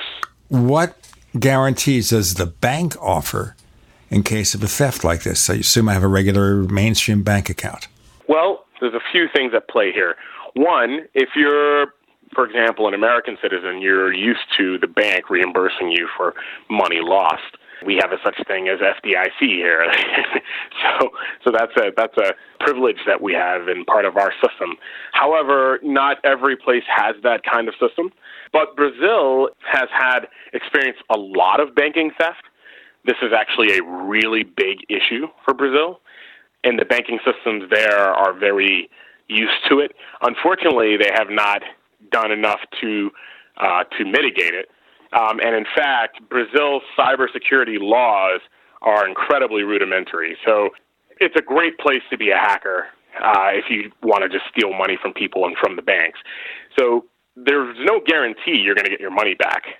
But if you say you're with Chase Bank or Bank of America in the U.S. and you're using an ATM machine overseas, they don't take responsibility to help you out? There's a pretty good chance that you'll get your money back. But I wouldn't bank on it being, no pun intended, I wouldn't bank on it being an immediate process. So it will be a headache. It will be something that is a little bit more cumbersome than you'd like because, of course, your American bank is going to, say, well, here are some things that you should have been looking for. Are you sure this happened this way? Right? Can you provide some kind of situational awareness to us? We've heard this kind of situation happens in Brazil, but how do we know that this is one of those situations? I mean, these are all questions that you'll have to answer. And of course, if you can answer them, the bank will look out for you. But the question that you should ask also is the bank going to rectify this situation while I'm in Brazil? So solutions here are, one, don't keep all your money in one place. And that includes bank accounts. Ensure that you're using credit cards and not debit cards, because that is a really big situation. You don't want hackers to have direct access to your debit account If you have a credit card that you use and hackers get access to that, then you can always turn off that credit card and the bank can send you a new one, right? And then, of course, they can reimburse you the credit that was stolen. And, that's not the same thing as having legitimately the money taken out of your account and you need access to that money right now. Credit's a bit more flexible.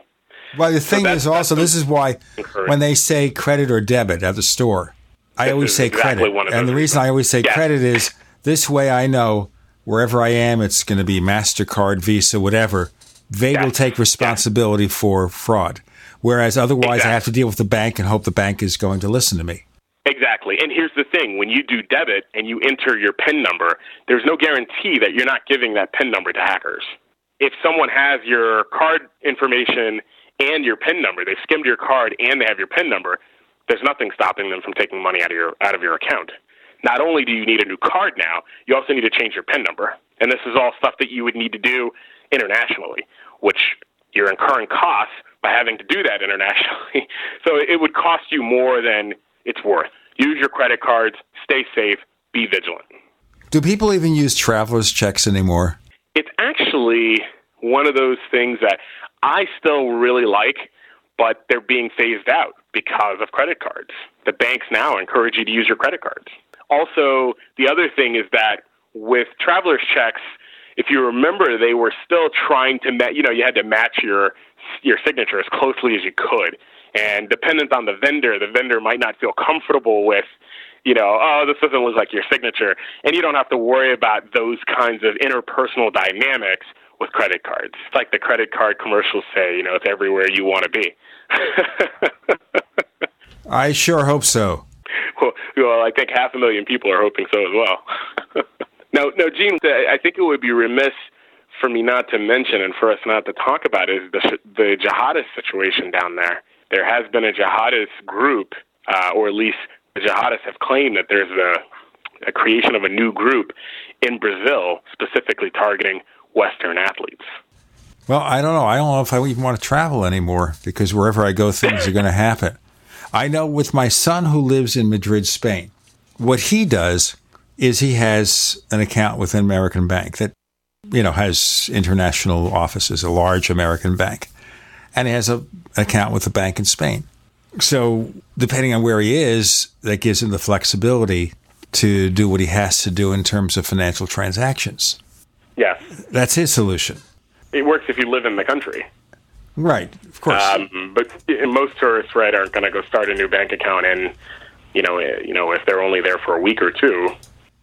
Obviously. Which is, he's actually using a great strategy, though. I mean, his approach for living in another country is the best approach you should take. And that's what I meant earlier when I said don't have all your money in one basket. You definitely want to make sure that you're utilizing accounts that are spread out. And one of the the flexible points with credit cards is that they are considered their own account. So, if you have a $2,000 limit on one card, right, and you've got a $3,000 limit on another card, they're two different accounts, as opposed to using your debit card where all the money may be in that pool, right? And of course, between your debit card information and your PIN, you're giving direct access to that pool of funds. Whereas with the credit card, you can segment it. As I said, I don't think I'm going to travel anywhere anymore. Tim Summers, please tell our listeners where we can find more of your stuff. You can find me on Twitter at HowHackersThink. You can also reach me on the web at www.howhackersthink.com. And, of course, across all social media as at HowHackersThink. You can find us on Twitter, by the way. Look for Tech Night Owl. Check out Tech Night Owl on Twitter. You could also find Gene Steinberg on Facebook. If he's the guy with the plaid shirt, more than likely he's me. We've also got another radio show about UFOs and things that go bump in the night called the Paracast. And this week we'll talk to Mark D'Antonio. And we'll talk not just about things that go bump in the night, but about exoplanets. Planets revolving around other star systems that might harbor life. We'll talk about advanced civilizations and the real potential, really now, for warp drive It is possible. It's not just in Star Trek. It is possible for warp drive to work. You'll learn more on the Paracast at Paracast.com. That's Paracast.com. We'd also like you to help support the show in the best way possible, which is to join Tech Night Owl Plus at plus.technightowl.com. That's plus.technightowl.com. We offer a commercial-free version of this radio show, better quality audio, and for that convenience, you pay a low monthly, annual, 5-year, or lifetime subscription rate. Check it out at plus.technightowl.com, plus.technightowl.com. Dr. Timothy Summers, thank you for joining us on the Tech Night Owl Live. Thanks for having me, Gene.